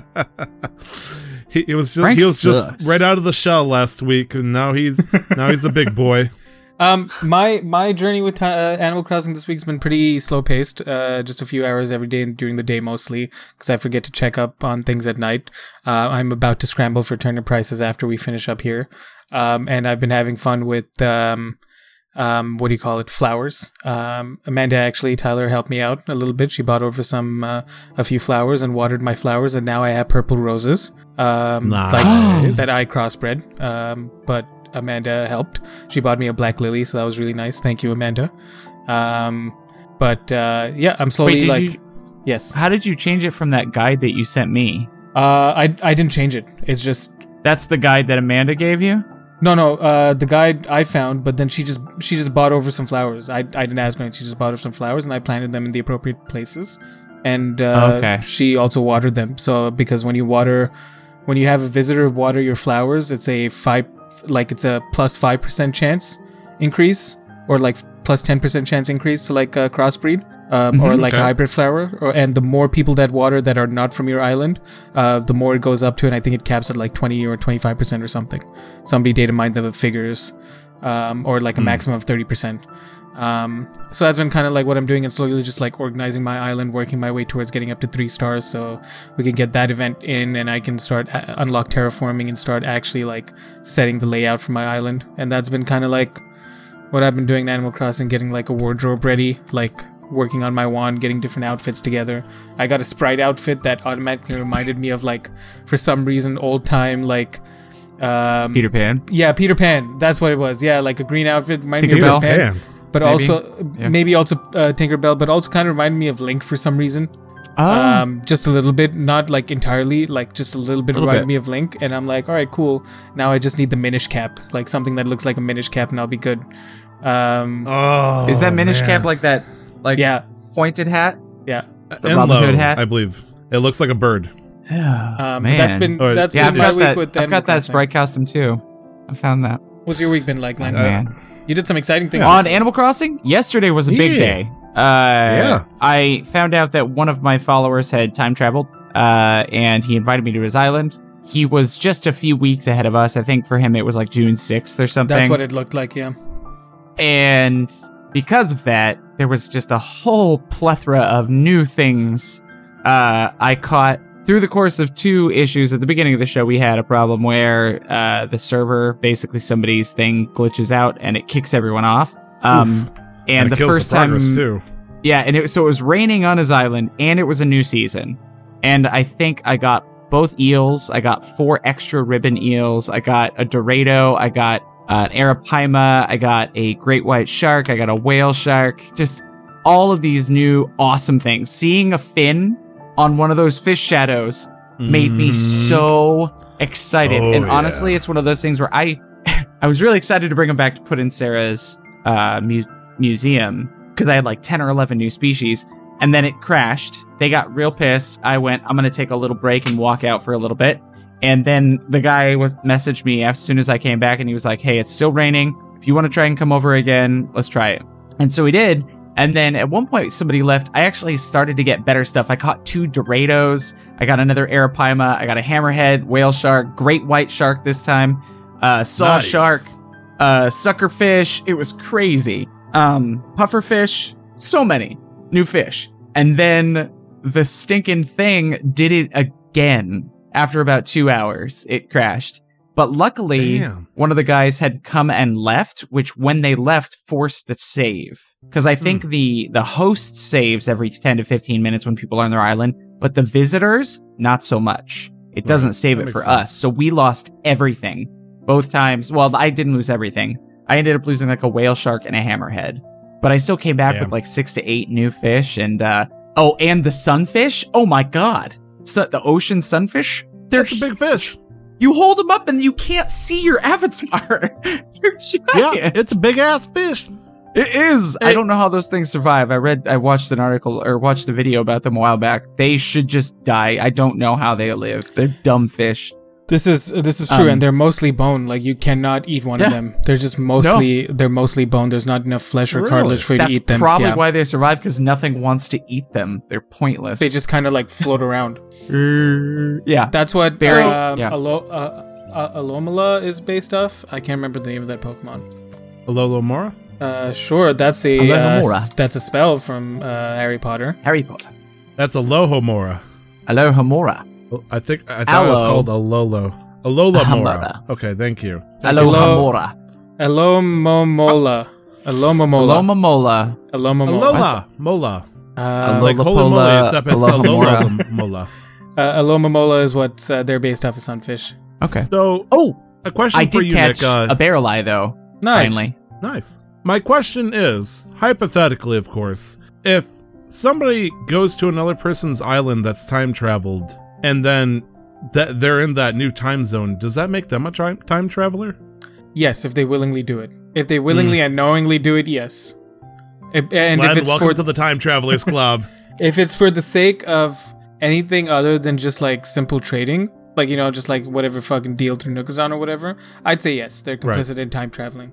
If you were to look at it negatively, that is. Like, if they're going to an island that's in the northern hemisphere and they got sharks already, and you're going to fish from that, time traveler, welcome to the party, baby.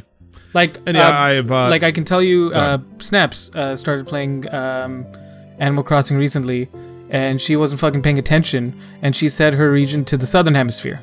Hell yeah. That's what I'm gonna do if I get a Switch. Yeah, she didn't realize more than anything else what that implied or what that meant. Super smart and awesome. And so, would she then be complicit in time traveling? No. I mean, as long as she didn't switch it. It says, where do you want your island to be? Not where are you? Right. True. That's true, actually, yeah.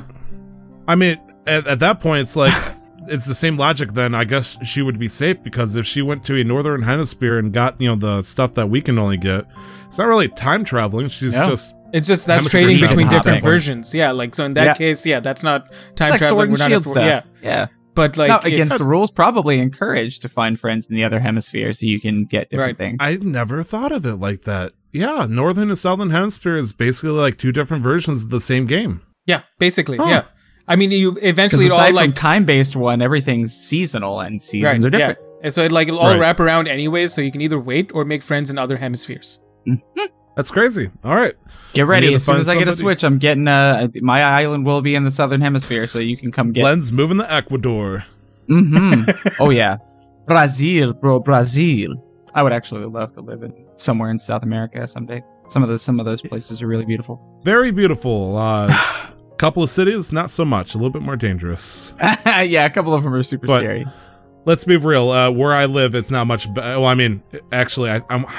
Grass is greener on the other side. I don't think there's roving drug dealers going around trying to kill people because of not getting money for their cocaine in your hometown, right? Not my hometown, but I mean, I do live within spitting distance of Flint and Detroit, so it's like, thankfully, that in Bay City, I think like the big thing is like, motherfucker, you sold me oregano instead of marijuana kind of thing. That won't get you like fucked up, hopefully, but I mean, people can be petty and.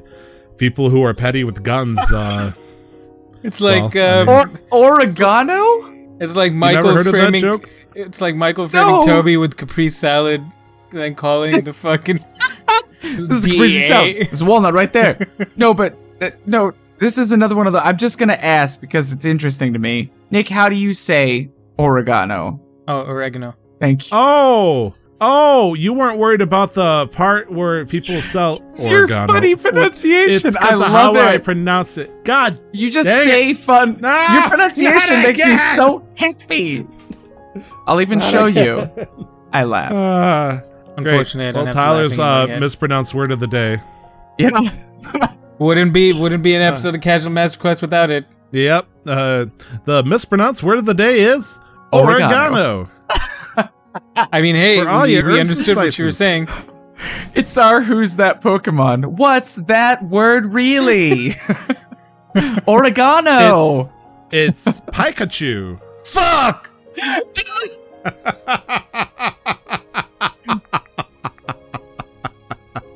One of my favorite vines. That's a vine, ever. isn't it? It's one of my favorite fucking vines. Yep.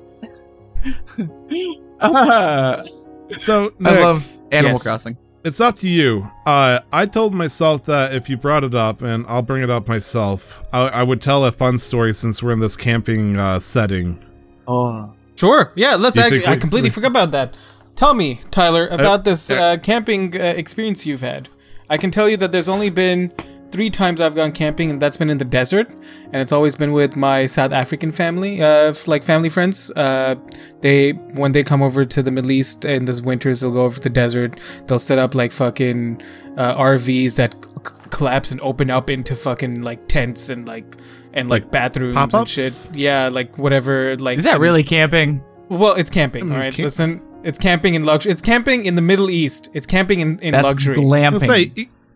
Glamping. Call it what it is. Oh, you're talking about the economical side of it. Yeah. RVs versus tents. And then they bring out like we still slept in tents, but then they like pulled out the RVs for like the kitchen stuff because they do what's called braais. Braais are South African barbecues. And oh my fucking god. Ooh. But then what made it camping for them was the quad bikes. The dune bashing on quad bikes, on 4x4s. Nice. Dune bashing on quad bikes? So much fucking fun. It's really interesting that I understand what you're saying. So you're saying they go to the dunes on ATVs? ATVs, quad bikes with Land Cruisers. What's the difference between a quad bike and an ATV? To me, an ATV is like an actual like buggy. Like it's got a roll cage, it's got a steering wheel. For me, a quad bike, it's got the handlebars. Yeah, okay, I'm with you. Cool. That sounds awesome. Whether that's like an official distinction, I wouldn't know. That's just kind of like how we. Me neither. I've never ridden on one. I know what you're talking about at least. Oregano. Some people come out with, all their big 4x4s, and then they'd also take those out and bring us along for the ride too, because we weren't allowed to drive because we didn't know. First of all, it's dangerous, and so we'd sit on the back, and then going, honestly, at about a 70-degree like steep climb, and then just drifting across the face of a dune is honestly that sounds scary. That sounds awesome. Initially, but it is. I'd like to sled at a dune one time, like go dune sledding and just get on a normal sled made for snow. Yeah, we did a bunch of things like that too. We had we had a skateboard, so we went sandboarding. We did that. We did a bunch of shit. Did you just pull the trucks off the bottom? Yeah. So it was snowboarding? Yeah. Oh, that's cool. And then somebody actually bought along a proper sandboard that you could use to do that, which is more like a skiboard. Like a snowboard size. Would be a lot better for that too if you were using They'd probably skateboards, be good. Just because of the control. Yeah, that's awesome. And so we do that during the day, hang around, drink water, stay hydrated. And at night, somebody bring out speaker sets, huge speakers, connect a mobile, a portable generator, a disco ball, because it's around New Year's too. Start up a huge campfire, and then it's just barbecue and alcohol all night. Oof. Hell yeah. And I can tell you, even in the middle of a desert at Dig in night, the sand, shit in the sand. It goes down to about 30 or 40. Yeah, it gets cold as shit. It's fucking freezing. I was born in the desert. Did you know that? Yes. No. No, actually. What's that? Arizona? Yeah. Arizona's either mountains or desert. I was for being part of the Dust Bowl. Nice. I was 10 miles away from the Mexican border in a town called Yuma. That's where I was born. I've heard of Yuma. Yeah, there's a movie. Is surprising. 310 to Yuma. I heard about you too, Ma. 310 to Yuma. It's a pretty good one. Apparently, there was a big prison there at one point. I see. But anyways, I kind of stole it away from what Tyler was going to tell us. But then when you said camping, that's I honestly loved that. That was fucking great. Honestly, I kind of want to turn it back. I want to turn it towards Glenn. Glenn, are you much of a camper? Yeah, I love camping. I've never camped in the desert per se.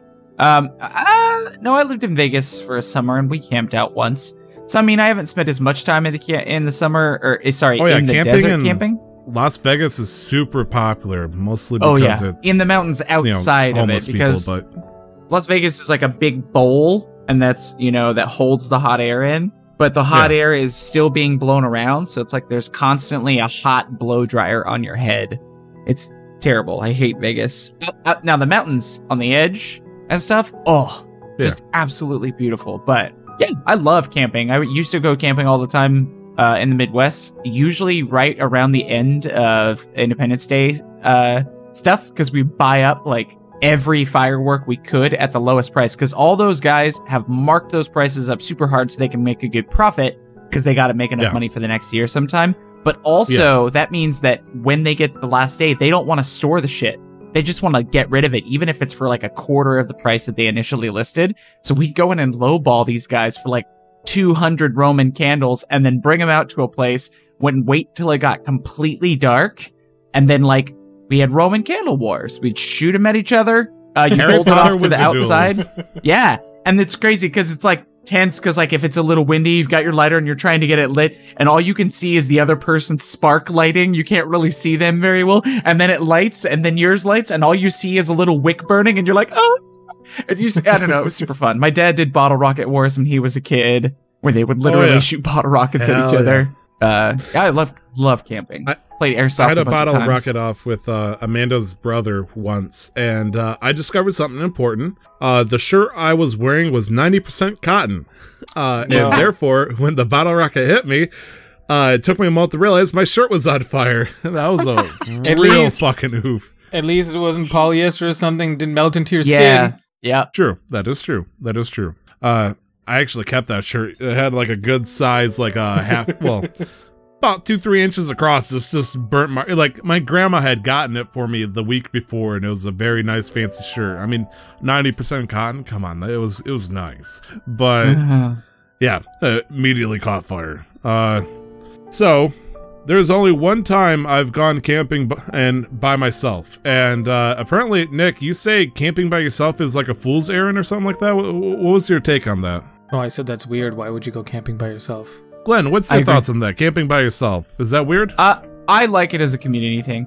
I have plans with the group out here whenever COVID ends to like go up to Big Bear and camp and just like play D&D and stuff. And I think camping with my wife would be fun, but I don't really know if I would like camping by myself, partially because of the possibility of being in nature and having something go wrong and have no way to get help. I will say though, there are people like who just enjoy that. Wake up, make my fucking coffee on a little burner thing, and like read. You know, like I'm not gonna knock it. I wasn't like it was just like serial killers. I don't like bugs, which is why camping in the desert is perfect for me because there really aren't any bugs you can run into. And the rumbling from the vehicles keeps away all like snakes or any other animals, so I don't really have to worry about anything.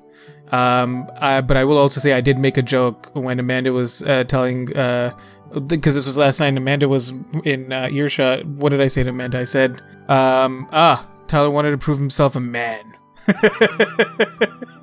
Which is also like, go out in the wild, fucking survive, hunt. You know, I was like, I was more as like a joke than anything else. You're not wrong. I discovered a lot of things that day. The goal initially, I was about 20 years old, so about 8 years or so ago. This was before I met Amanda. I was at a rough point in my life. I wasn't sure where I was going. I'm pretty sure this was during the time, like maybe within a year or so, being kicked out of college and all that stuff. I needed some time alone because I was hooked to my computer. I was hooked to my phone. I was sick of it. I needed to break away from, I needed to make sure I was disconnected like a motherfucker. And the best way I could think of that is going camping by myself. I'm going to go to a place where there's no phone signal, not going to be able to plug in my laptop and play fucking World of Warcraft and all that shit. And so I decided, led to the camping idea. And so the goal was initially to go a couple hours north of where I live. Basically, if you go a half hour north of my town, it turns into heavy woods really quickly. Like, it's amazing how heavily wooded and, like, lack of agriculture Michigan really has still. It's amazing, thank God. And so I went to, for those who want to look it up, it's called the Huron Forest Reservation. It's a spot in the northeast corner of Michigan. And going up there, I realized two things. Going there up for 2 weeks, I went to this one spot with my dad a couple of times to go camping there, and there's a nice cool dam to the side where you can go fishing and whatnot. I was like, I'm gonna bring a bag of marshmallows, a sack of potatoes if I need to, but I'm gonna try to catch my own fish. I'm gonna cook my own fish. I just want to be self-sufficient. I've caught fish before. What's the worst that could happen? Of course. I go up there. I don't have GPS for this location because it's a camping spot. There's no address for this. I don't know what the name of the fucking dam is. I couldn't ask my dad. So I go up north, get lost immediately, and I'm like, where the fuck am I? I'm looking around, I'm like, oh shit, there's the dam. So the camping spot must be somewhere around here, maybe? I find a spot where it's a 2-track path that's off this road. I get off that. It takes me about 20-30 feet off the road, goes over a wooded hill that leads down to part of the lake that goes to that dam. I'm like, this isn't it. I can't fucking find it. This is it. The problem is, though, I felt like I was too close to the road, and so I found a place. I think I saw it, but I didn't decide to stop there yet. I was still searching. Then it started getting dark. It was like 7, 8 p.m. It's starting to get dark, and it's like, look, there's no way in hell I'm going to take my car that has a quarter tank of gas left, drive it through the dark woods in the middle of nowhere, and get fucking out of gas alone with no phone signal in the dark at 20 years old. So my first night of camping, bless me, was hiding out in a 2-track road about 100 feet away from a highway with the lights off. And I can tell you what, with the car off and everything, when it was like 50 degrees out, scary as shit. Because it turns out, I did not realize this, the concept was foreign to me, there are things that live in the woods. So, what happens when it's 9 o'clock at night, it's completely dark, there's no lights on whatsoever, and you hear a twig snapping 20 feet away from your vehicle? I don't have a fucking flashlight. You proceed to defecate yourself. I had the shit, dude. I couldn't. It was one of the, like, you constipate that shit right back up. And so first night, I'm hearing stuff walking around me and stuff. I'm like, what the fuck is that? fuck's that? I'm not getting out. What if it's a fucking bear? You know, it was probably deer. 100%, like 90% sure it was deer. But I didn't know. They could be... It could be the long-lost Huron Forest Reservation Bigfoot finally coming to get his first meal in like a week. And I pretty much slept like 2-3 hours trying to freaking out because of these. So like, there's nothing between me and certain death than like a half inch of glass, not even a half inch, like a 1/4 inch of glass. And so it's like, I could not sleep for shit hearing these twigs and stuff. And I couldn't run the car all night because my gas was low. That's day 1. Day 2, I go back, I decide, you know what, fuck it. I don't need to search for the camping spot to appreciate the time I had with my dad. I'm gonna pick this spot that's about 30 feet away from the highway. That way, in case I need to peace out, it's right there, I know where to go. I go into my sweet 1996 Buick Regal, come hunkering in loud as shit because it has a hole in the muffler, find a spot, I throw my tent down, and I'm like, yes, I'm a man, I can survive, I shall fish. I shall live. And my breakfast consisted of marshmallows. Because, fun fact number 2, I don't know how to cook a potato. I had no idea how to cook a potato. You can bake it, you can boil it, you can pretty much, as long as you keep it under enough heat one way or another, you can eat a potato. But I had no idea how to cook it. So I did that. I had a BB gun. I'm thinking like, if I can't fish, maybe I'll get me a squirrel. I'll cook me a squirrel. Yes. Carry on. So... my second day consisted of me learning how to make fire, which bless me, I had lighter fluid, so I could, skip the whole trying to make a fire, rubbing sticks together and shit. And so I had a sack of potatoes in the trunk of my car. I had some marshmallows. That was my rations for day 1, or day 2, if you will. I started walking around about maybe 300-400 yards hunting a squirrel. Problem is, though, there was no squirrels, so I was just walking around for shits and giggles. And like, okay, hunting for squirrels with a BB gun was not my best idea of trying to get sufficient food, but let's go fishing. That's the big brain thing. So I get back in my car, abandon my campsite and everything completely. Wait, what's funny? What's the funny part here? Your first time camping, you didn't bring a tent. You brought a BB gun. I brought squirrels. I brought a tent. I had a tent. Okay, but you were gonna hunt. I couldn't get squirrels. into it in time. Just bring food with you. The idea of you fucking walking around with the BB gun is the most American thing I'd heard of today, honestly, Tyler. You walking around with the BB gun. Not a real gun, because those are illegal, or maybe you're not allowed to, or you're not old enough to get it, but a BB gun walking around hunting a squirrel to eat, rather than thinking maybe a little bit... It would have been worrisome if you said, this is how I plan to fish with a BB gun. That's when I would have been a little bit more concerned than humored. Okay. I also, so for my full food and water supply, I had a 5-gallon tank that's halfway filled with tap water. I actually brought water, so I didn't drink from the river or anything like that. Bag of marshmallows, potatoes. Look, I was broke as fuck, okay? I did not think this one through clearly. If it helps so part of people listening, just start a fire and then take some aluminum foil and then wrap the potatoes in that and just chuck it in the fire and let it sit for like 20 minutes and then you can eat the potato. That's like the easiest way. Well, it gets better on my end then because you're going to love the shit out of this. I'm waiting to see what you've done. Rest of day 2, I go over to the dam to go fishing. I'm going to get myself, a nice catfish, cook it up, eat it. Don't have a knife, don't care. I'll just cook the fish and then bite into it. I didn't catch any fish. But what I did get to discover was that dam is a popular spot for people trying to get away. I met a cool couple of gay bikers who apparently, this was like late 2000s, early 2010s or 20-teens. And they were just, enjoying the company of each other and getting high as fuck while fishing. And I hung out with them. I'm sitting there scared. I'm asking for food. And there's 2 bears of bikers just enjoying each other's company 20 feet away from me, smoking doobies and shit. Like, I'm young and innocent. I've never tried smoking a thing in my life at that point besides a couple of cigarellos. And, just the fact that one was getting high, I know one was getting drunk at that point, and they were, just having fun. That was probably my closest moment with connecting with, like, a real person after spending a night in, like, Little Shop of Horrors in the woods.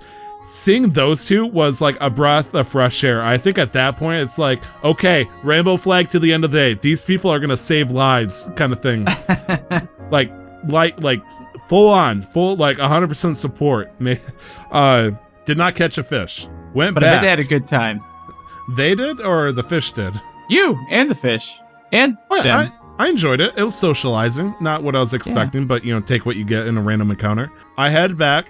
I eat the rest of my marshmallows. That's day 2. Could not fish. Get a fish. I got my potatoes. Still look at them. They're still raw. No idea how to cook them. Day 3. This is a 4-day trip. Day 3. I attempt to hunt my prairie. Get in my quarry with the ye old lead buckshot, or whatever the hell you want to call it. Unsuccessful. Got poison ivy instead. Then decided to attempt to cook the potatoes. Finally. I was afraid. Yes, finally. I had a pot. Big brain. Maybe if I boil this thing, it will be boiled and therefore edible. Because before I did that, I tried eating it raw. Eating a raw potato? It's not the you most might fun. as well you can eat a rock with a better texture than trying to eat a raw potato. I'm like, can you imagine me? Day 3 of camping. I'm saying, I need sustenance. The sugar's not doing it. I can't live off the wildlife and shit. I proceed to fill a pot halfway up with water. The fucking potato is still sticking out over the top and everything. Boiled it for 5 minutes. Then tried to bite into it, but still hard. Realized I didn't know how to cook a potato. Chucked potato into woods. Had the rest of my marshmallows. Day 4, things were looking dire. I was getting hungry. I was running out of fuel. My battery was about to die on my phone. I didn't know what the fuck to do. I got mad. I was leading to desperate times. This is Robinson Crusoe's dark plateau moment where he finally escaped from the cannibals, but he doesn't know what to do. Out of frustration, I nailed a fucking potato to a tree, put lighter fluid on it, set it on fire, and then proceeded to shoot at it with my BB gun and pretending that I shot something and killed something that day. I did not eat it because I realized that there was lighter fluid all over it and that did not cook it. And at day 4, I drove back home. That was my camping experience. I don't know how to camp, dude. I'm glad that it was only 4 days, Tyler. Please tell me you picked up something on the way back to eat. Yeah, poison ivy. Oh. Honestly, I couldn't tell you. I probably stopped at McDonald's and had 3 McChickens or something like that. Because I had maybe $10, $15 to my name at that point, real life and everything. I needed to make sure I had enough money for gas and all that, and I was running low. But yeah, I'm pretty sure I probably got a couple of McChickens, thank God for capitalism and all that stuff, and went back to the society and accepted my role as a non-self-sufficient person. Yeah, I can't camp, dude. I mean, I wouldn't say you can't camp. It's just try to do too much. You just have to learn how to camp. It's just you bring some food. Bring with some you. Chex Mix next time. I mean, camping doesn't have to be you don't have to hunt and kill your own food the first time you go into. Can you imagine me smearing fucking mud over my face? I must catch in my quarry live. The squirrel is my prey. You take 2 coolers, one for meat and food, and then one for drinks. Get a 10. Look, middle class me knows that I can just buy food from the store. I don't gotta hunt it at Kroger's or Walmart or whatever. I don't need to get my, yes, my kill, this sweet pork tenderloin. But I mean, I don't know. I feel like I go camping a lot, and I've never killed my own food when I'm camping. I've never cooked my own fish. Stuff. Yeah, I'm not sure. I honestly don't know what. I've killed deer before, not with a gun.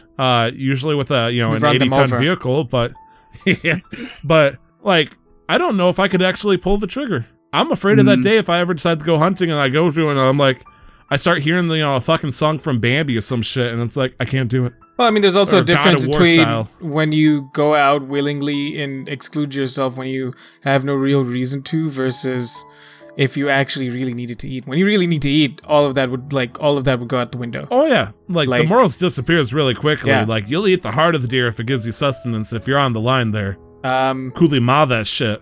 But no, I mean, it's just I think it's a cool story of just all the stupid things we've all done when we were younger, and just how we try and trying to do self-sustaining lifestyle. Yeah. Right now is probably a better time to get into self-sustenance by just going out your backyard and planting some seeds and learning how to farm. Yeah, look, we are hunter and gatherers for thousands upon thousands of years. But guess what happened?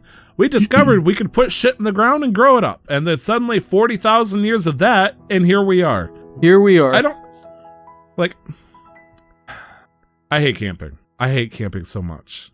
That's fine. It's not for everybody. Barbecues? Mwah. Like barbecues in the woods? Mwah. If I gotta sleep in the ground though, it's game over because I'm with Nick here. I don't hate all insects, but if it has more than if it's not a fucking butterfly or something like that, and I know that it could potentially bite me in any shape or form, I'm done. I'm gone. Right. I wasn't even afraid of praying mantises. I'm still not. They're bad. They can, if you piss them off, they'll fuck you up. But they're usually just 100% chill most of the time. Crickets or grasshoppers even, they'll bite the shit out of you. I don't hate them. I mean, are you guys really thinking about sleeping on the ground without a tent? Oh, no. If you have a tent, those things aren't going to bite you. No, but then the good news is just, for me, it's just being around them, even without the tent, during the day, during the night, sitting outside by a fire. How many times, I've woke up and there's, 5 coyotes just, sniffing my tent, and I'm like, that smells like a dog. Dude, I bought, because I realized there's coyotes that travel around, within, 10 feet of one of these stores up in the northern part of Michigan. I bought a whistle that I will have at the ready anytime I take that route. I had to look up videos and realize that coyotes, they're too small, and if you just clap at them, they're really skittish. It's unless they'll only come close if you're walking your dog over here, because we have so many big hillside and mountain trails, and if you walk smaller dogs along, that's when you'll start hearing them, early in the morning or late at night. That's when they'll try to come out, because they're pack hunters as well. But if it's just you, even a pack, they'd stay away from you. Right. No, when it comes to the tent, Glenn, I've discovered that there is still a type of anthropomorph creature, or arthropod, that will still find its way, arachnid, that will love to get into the tent still. They will find the world's smallest hole and think, ooh, I bet there's some Doritos in here. What's this, a living being? Talking about spiders?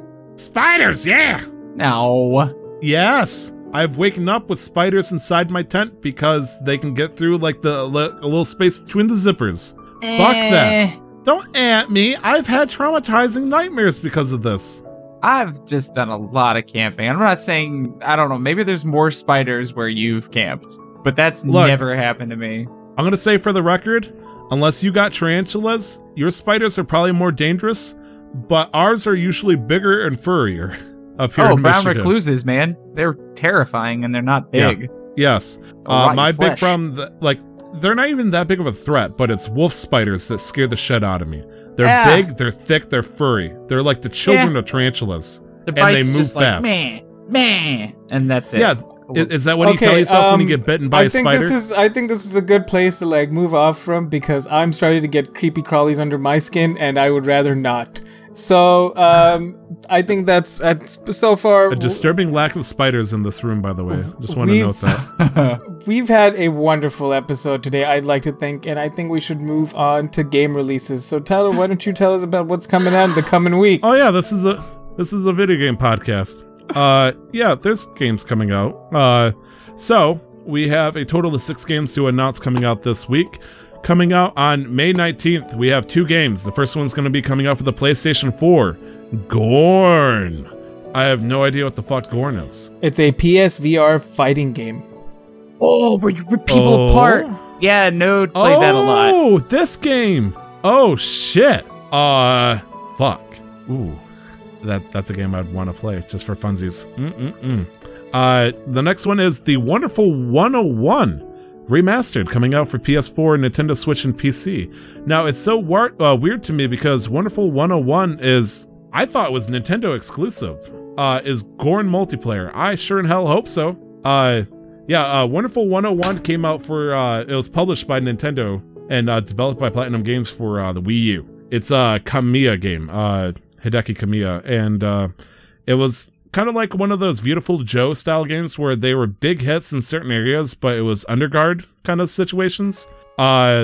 Definitely quite a jump. I was actually surprised that they let it go to PS4 and PC as well, but I mean, Platinum's their own people, you know? Yeah, I mean, it is Platinum Games, so it makes sense that they went to other consoles. Right. I mean, like, you think that, Bayonetta would be, like, Nintendo exclusive at this point, but it's coming out on, PC and whatnot, right, so it makes sense that they probably got the bump up by Nintendo, but once they, there must have been, like, a time period or something they had to pay off royalty-wise or whatnot, or they still gotta pay royalty. The next one is gonna be, Crucible, coming out on the 20th for PC. Yes. Crucible... It's a new free-to-play PvP game, shooter. Apparently people are excited for it. I have not seen anything about it. I might pick it up because it's free-to-play. We're being completely fucking honest. Like, I don't have to pay it. It's a new shooter. Hell yeah, let's learn it. But I know nothing more about it. I know nothing about it more than that, and people are excited, so let's see how it works out. Okay. Coming out the same day, May 20th for PC is gonna be Total Tank Simulator. What better way another tank game? Really? Published by 505. No shit. Ain't that something? Total Tank Simulator looks like it is similar to that of Army Men. I'm not sure if you guys ever played Army Men games back in the day or not, but it looks like has a definitely unique style to that. Do you know what I'm talking about when I say Army Men? The little plastic green and tan figurines that you move around and whatnot? Yes, that rings a bell only because of Toy Story. Okay, yeah, same boat. There was games that came out like PlayStation and Nintendo 64 era where they had, the green versus the tans kind of thing. And it looks like this is trying to encompass a similar style to that, a little bit more cel-shaded and higher quality. High quality is a really generous term for this, but, a lot better than a PlayStation game, so nice, something to look forward to. And looks like a game called Maneater coming out on May 22nd for PlayStation 4, PC, Xbox One, and Nintendo Switch. This is a game where you play as a shark. It is a survival game. It's bizarre because I'm pretty sure Nick and I played a shark game like this before, where it's kind of like Friday. Well, the one I'm thinking of is called I don't remember what it's called. No, this is something completely different. Like that before it was divers versus 1 or 2 sharks. This looks like it's Friday the 13th, except instead of fucking Jason, it's fucking sharks. Nope. Nope. Oh, no. I thought you're like, did I get the wrong game here? What's going on? No, I just won't ever even watch a trailer for that. That sounds absolutely terrifying. But you get to play the shark. Figures? You're not a person, so you get to do the chomping. I mean, based on what it sounds like is sometimes you'll be the shark and sometimes you'll be the person. Yeah, maybe. Sure. I never want to be that person. Nope. Why not? You might That's enjoy terrifying to me. When I play Sea of Thieves, as soon as I jump in the water, terrified. Every game where I can be attacked by something in water, it's like a fish being attacked while it's flopping on cement. If they had the cognitive ability to have nightmares, they would dream of that. I don't want to be in water with things that eat things in water that are easy to eat, like me. I got good news, Glenn. With a correction and double checked at the bottom of this, he is correct. Nick in the chat is confirming that this is a single player game, and you are the shark. Might not be so bad. Yeah. Glenn, would you enjoy a game called Subnautica? I mean, it's kind of just like building underwater, right? Yeah, that's it. It's just you in the ocean, baby. No gargantuan-sized underwater sea creatures, not at all. I mean, that's scary, but like if I'm in a sub, it's the idea of having my physical body exposed to the ocean and immediately in contact with something in the water that could kill me. Right. Which is awesome since I live in Los Angeles and I lived on an island for a year. Of course. Right. I mean, it was one of my biggest fears is unseeable death. So, I know I'm more likely to die from a vending machine falling on me than I am I'm not going to give you shit attack, for an irrational fear. Like, I have those. Like, I'm irrationally scared of bugs, so that includes butterflies for me. I'm going to fucking run from a butterfly. If I can, I will avoid a butterfly. That. I'm going to get a gif of you running at some point, and then I'm going to animate a butterfly chasing you. Nick, why did we go through that terrarium at the Vancouver Zoo or whatever, the aquarium? I want to say, like, part of it is, like, with your camping thing, part of it is some sort of test for myself. Like, I've gotten a little bit better, but also because I know that most of the creepier ones are behind glass, so they're not going to exactly do anything. The butterflies, I do my best to avoid them, and I'm on high alert. And so I'm like, I can deal with the butterflies. Like, like, as much as my anxiety might ramp up and my adrenaline might ramp up, like, the butterflies I can deal with, but I can't deal with watching the fucking, like, looking at the fucking tarantulas or the giant cockroaches or, no. But the bats, however, the bats are the coolest thing about that, like, that exhibit, that walk-through terrarium thing. They had bats in a corner, and, like, they'd hang, like, pieces of fruits on a string or whatever, and you just see them and hear them, and it's like, I love bats. One of the places that I used to live here, and it had a pool in the backyard, and in the night, in the summers, you go out and take a dip, and if the lights are off, so if you're just standing there in the pool, you'll hear a bat, like, fly around, come down, like, take a little dip in the water and fly away to cool itself off. Yep. That's so cool. That's so cool. Honestly, made me feel a little bit like Batman, because I was standing there and there'd be like 2 or 3 bats just flying around. I mean, there's a couple of stipulations in order to get the true Batman feel that I wouldn't want to recommend you, you know? It involves pearls dropping to the ground and whatnot. Martha! The last game is... Sorry. My mother's name is Martha too. What the fuck? Saints Row, the 3rd remastered. Coming out for May 22nd and coming out on PlayStation 4, Xbox One, and PC. It's Saints Row the 3rd remastered. So I mean, if you want to play it on a newer generation of consoles, then there you go, baby. But yeah, that's games coming out this week. Thank you very much for that, Tyler. And Glenn, would you like to walk us through the list of this day in gaming for specifically this day in gaming for May 18th? Yes, I will. First game is something that I didn't know existed, and I am. If it helps, I didn't know either. Really? You guys didn't hear about this game? Nope. Don't want to. You cannot stream it on Twitch. I believe that's one of the games that's banned. Yep. Genital Jousting. Yeah. Came out 2018 on Steam. And I'm pretty sure we can figure out what that is. The next one is a big one. One that Happy a lot birthday, of people... Genital Jousting. You're 2 years old. Yeah. Yeet indeed. The Witcher 3 Wild Hunt came out on PC, PS4, and Xbox One in 2015. So happy... Hell yeah.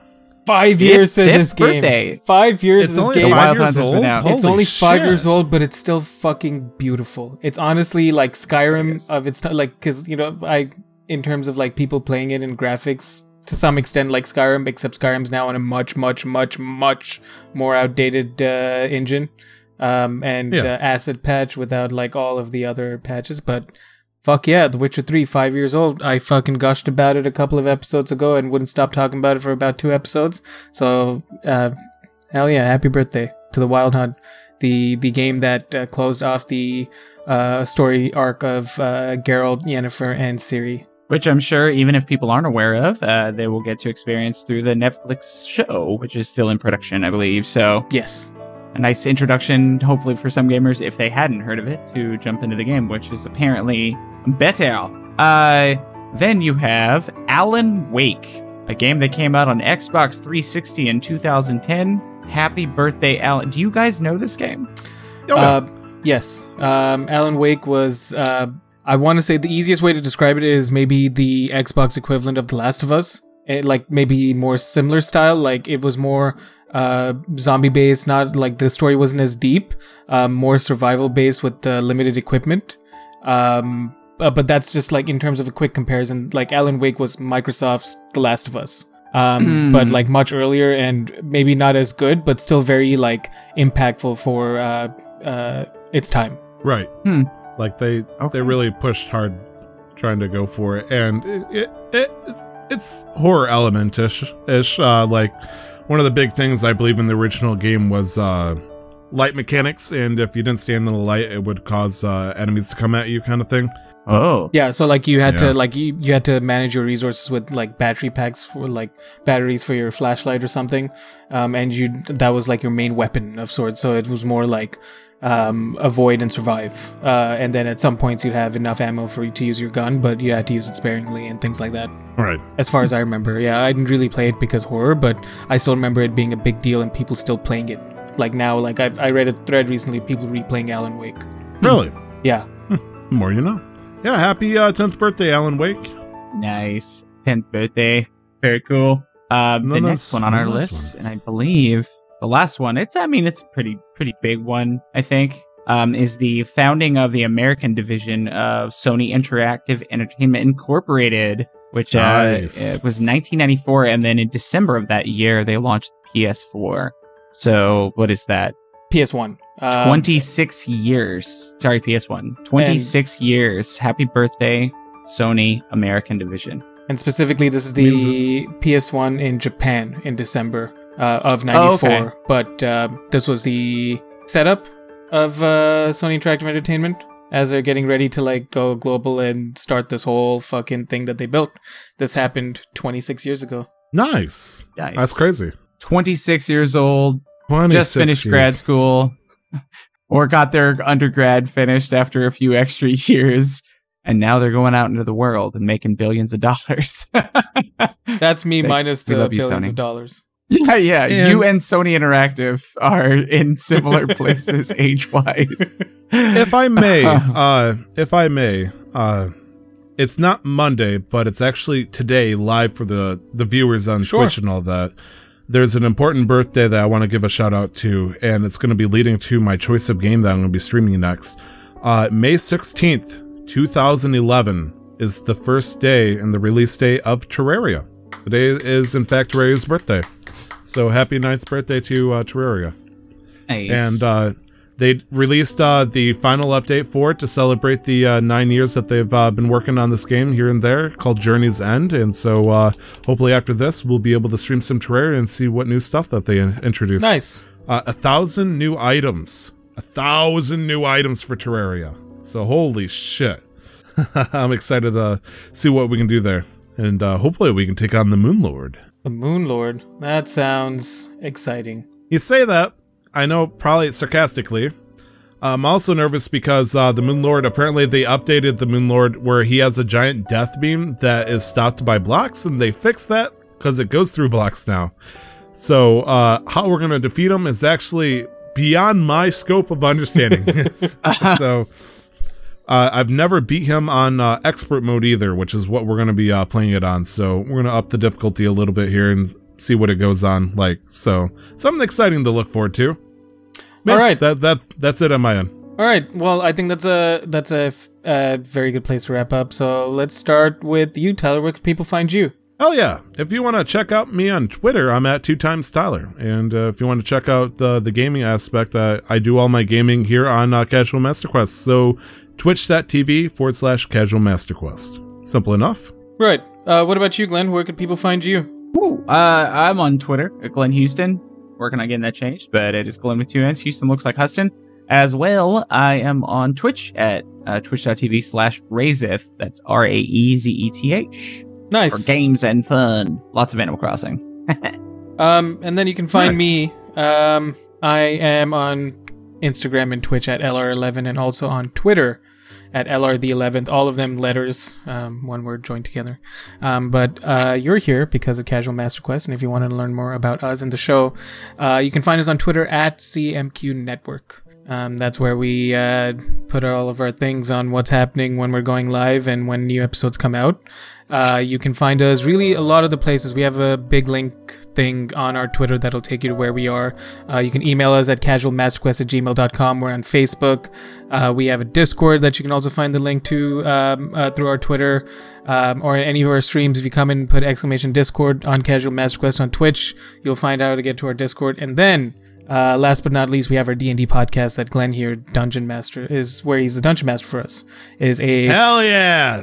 It is a 5th edition live play podcast adventure that happens in the the Sword Coast region in Faerun, and I play a Goliath Ranger. Tyler plays a Changeling Sorcerer. Brandon, who is a mainstay on that show, plays a cleric, a dwarf cleric, and then Glenn here tries to see how to kill us every week, attempts to at least. So far, he's been very close, but hasn't quite made it. And we're about to take on an adult white dragon. So if you're excited to see what's about to happen there, give us a listen. We are on Spotify. Both Casual Quest Masters and Casual Master Quest are on the same feed. Spotify, Google Play, iTunes, Podbean, really wherever you can find a podcast. But otherwise, that will be that. This is episode 100. Thank you very much to everybody who's listened to us for the last 2 years. yeah, like I don't know, like I really don't know what to say. It's been 2 years. Yeah, holy shit, it's been 2 years, guys. I reached out to a Reddit post on a whim while I was in India on vacation. Somebody's like looking to start a podcast about video games. Experienced or not, I don't care. They reach out to my Twitter, and I reached out and I'm like, hey, what's up? I want to do this. 2 weeks later, we were recording with Cam at the time, and I still can't, and like, I fucking reached out on a whim in the middle of traffic in India because I had enough data and I was about to leave. In the middle of traffic? What the fuck? I wasn't driving. I don't drive in India. Oh, like, okay. I'm a fucking prince in India. People do things for me, please. Okay. Excuse me, sir. Yeah, like it's just it's crazy. I don't think unless anybody else had anything to say, I'm done. I really can't believe that it's been 2 years. Okay. I think that's it, guys. I'm sorry, like I'm reminiscing, like 2 years.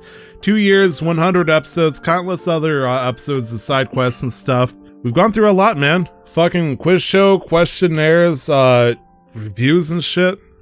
Interviews. Man, we fucking interviewed like such cool people. We've interviewed developers of a Pokemon Minecraft server. We've interviewed popular Twitch streamers and Mixer streamers and all that stuff.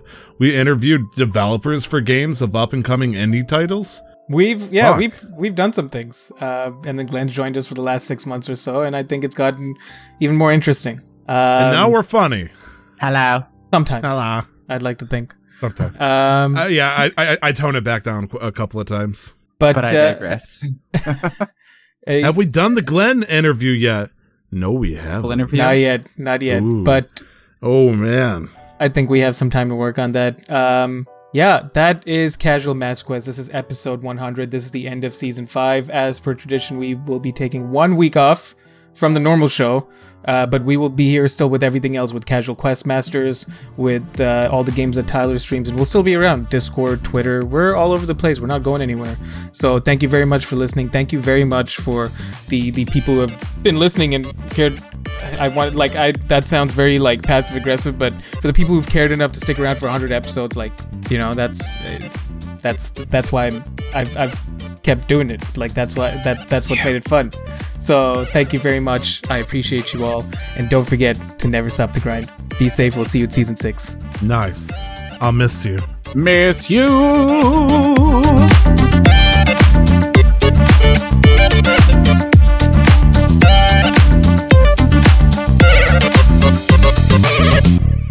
The intro to the podcast, titled Casual Master Quest, was paid for and produced by the wonderful talent Revelries Music. You can find more of their work at soundcloud.com/Revelries Music, or just click on the link in the show descriptions. The background music is the album Top 50 Best Classical Piano Music by Brilliant Classics. You can find out more about Creative Commons at www.creativecommons.org/license/by/4.0.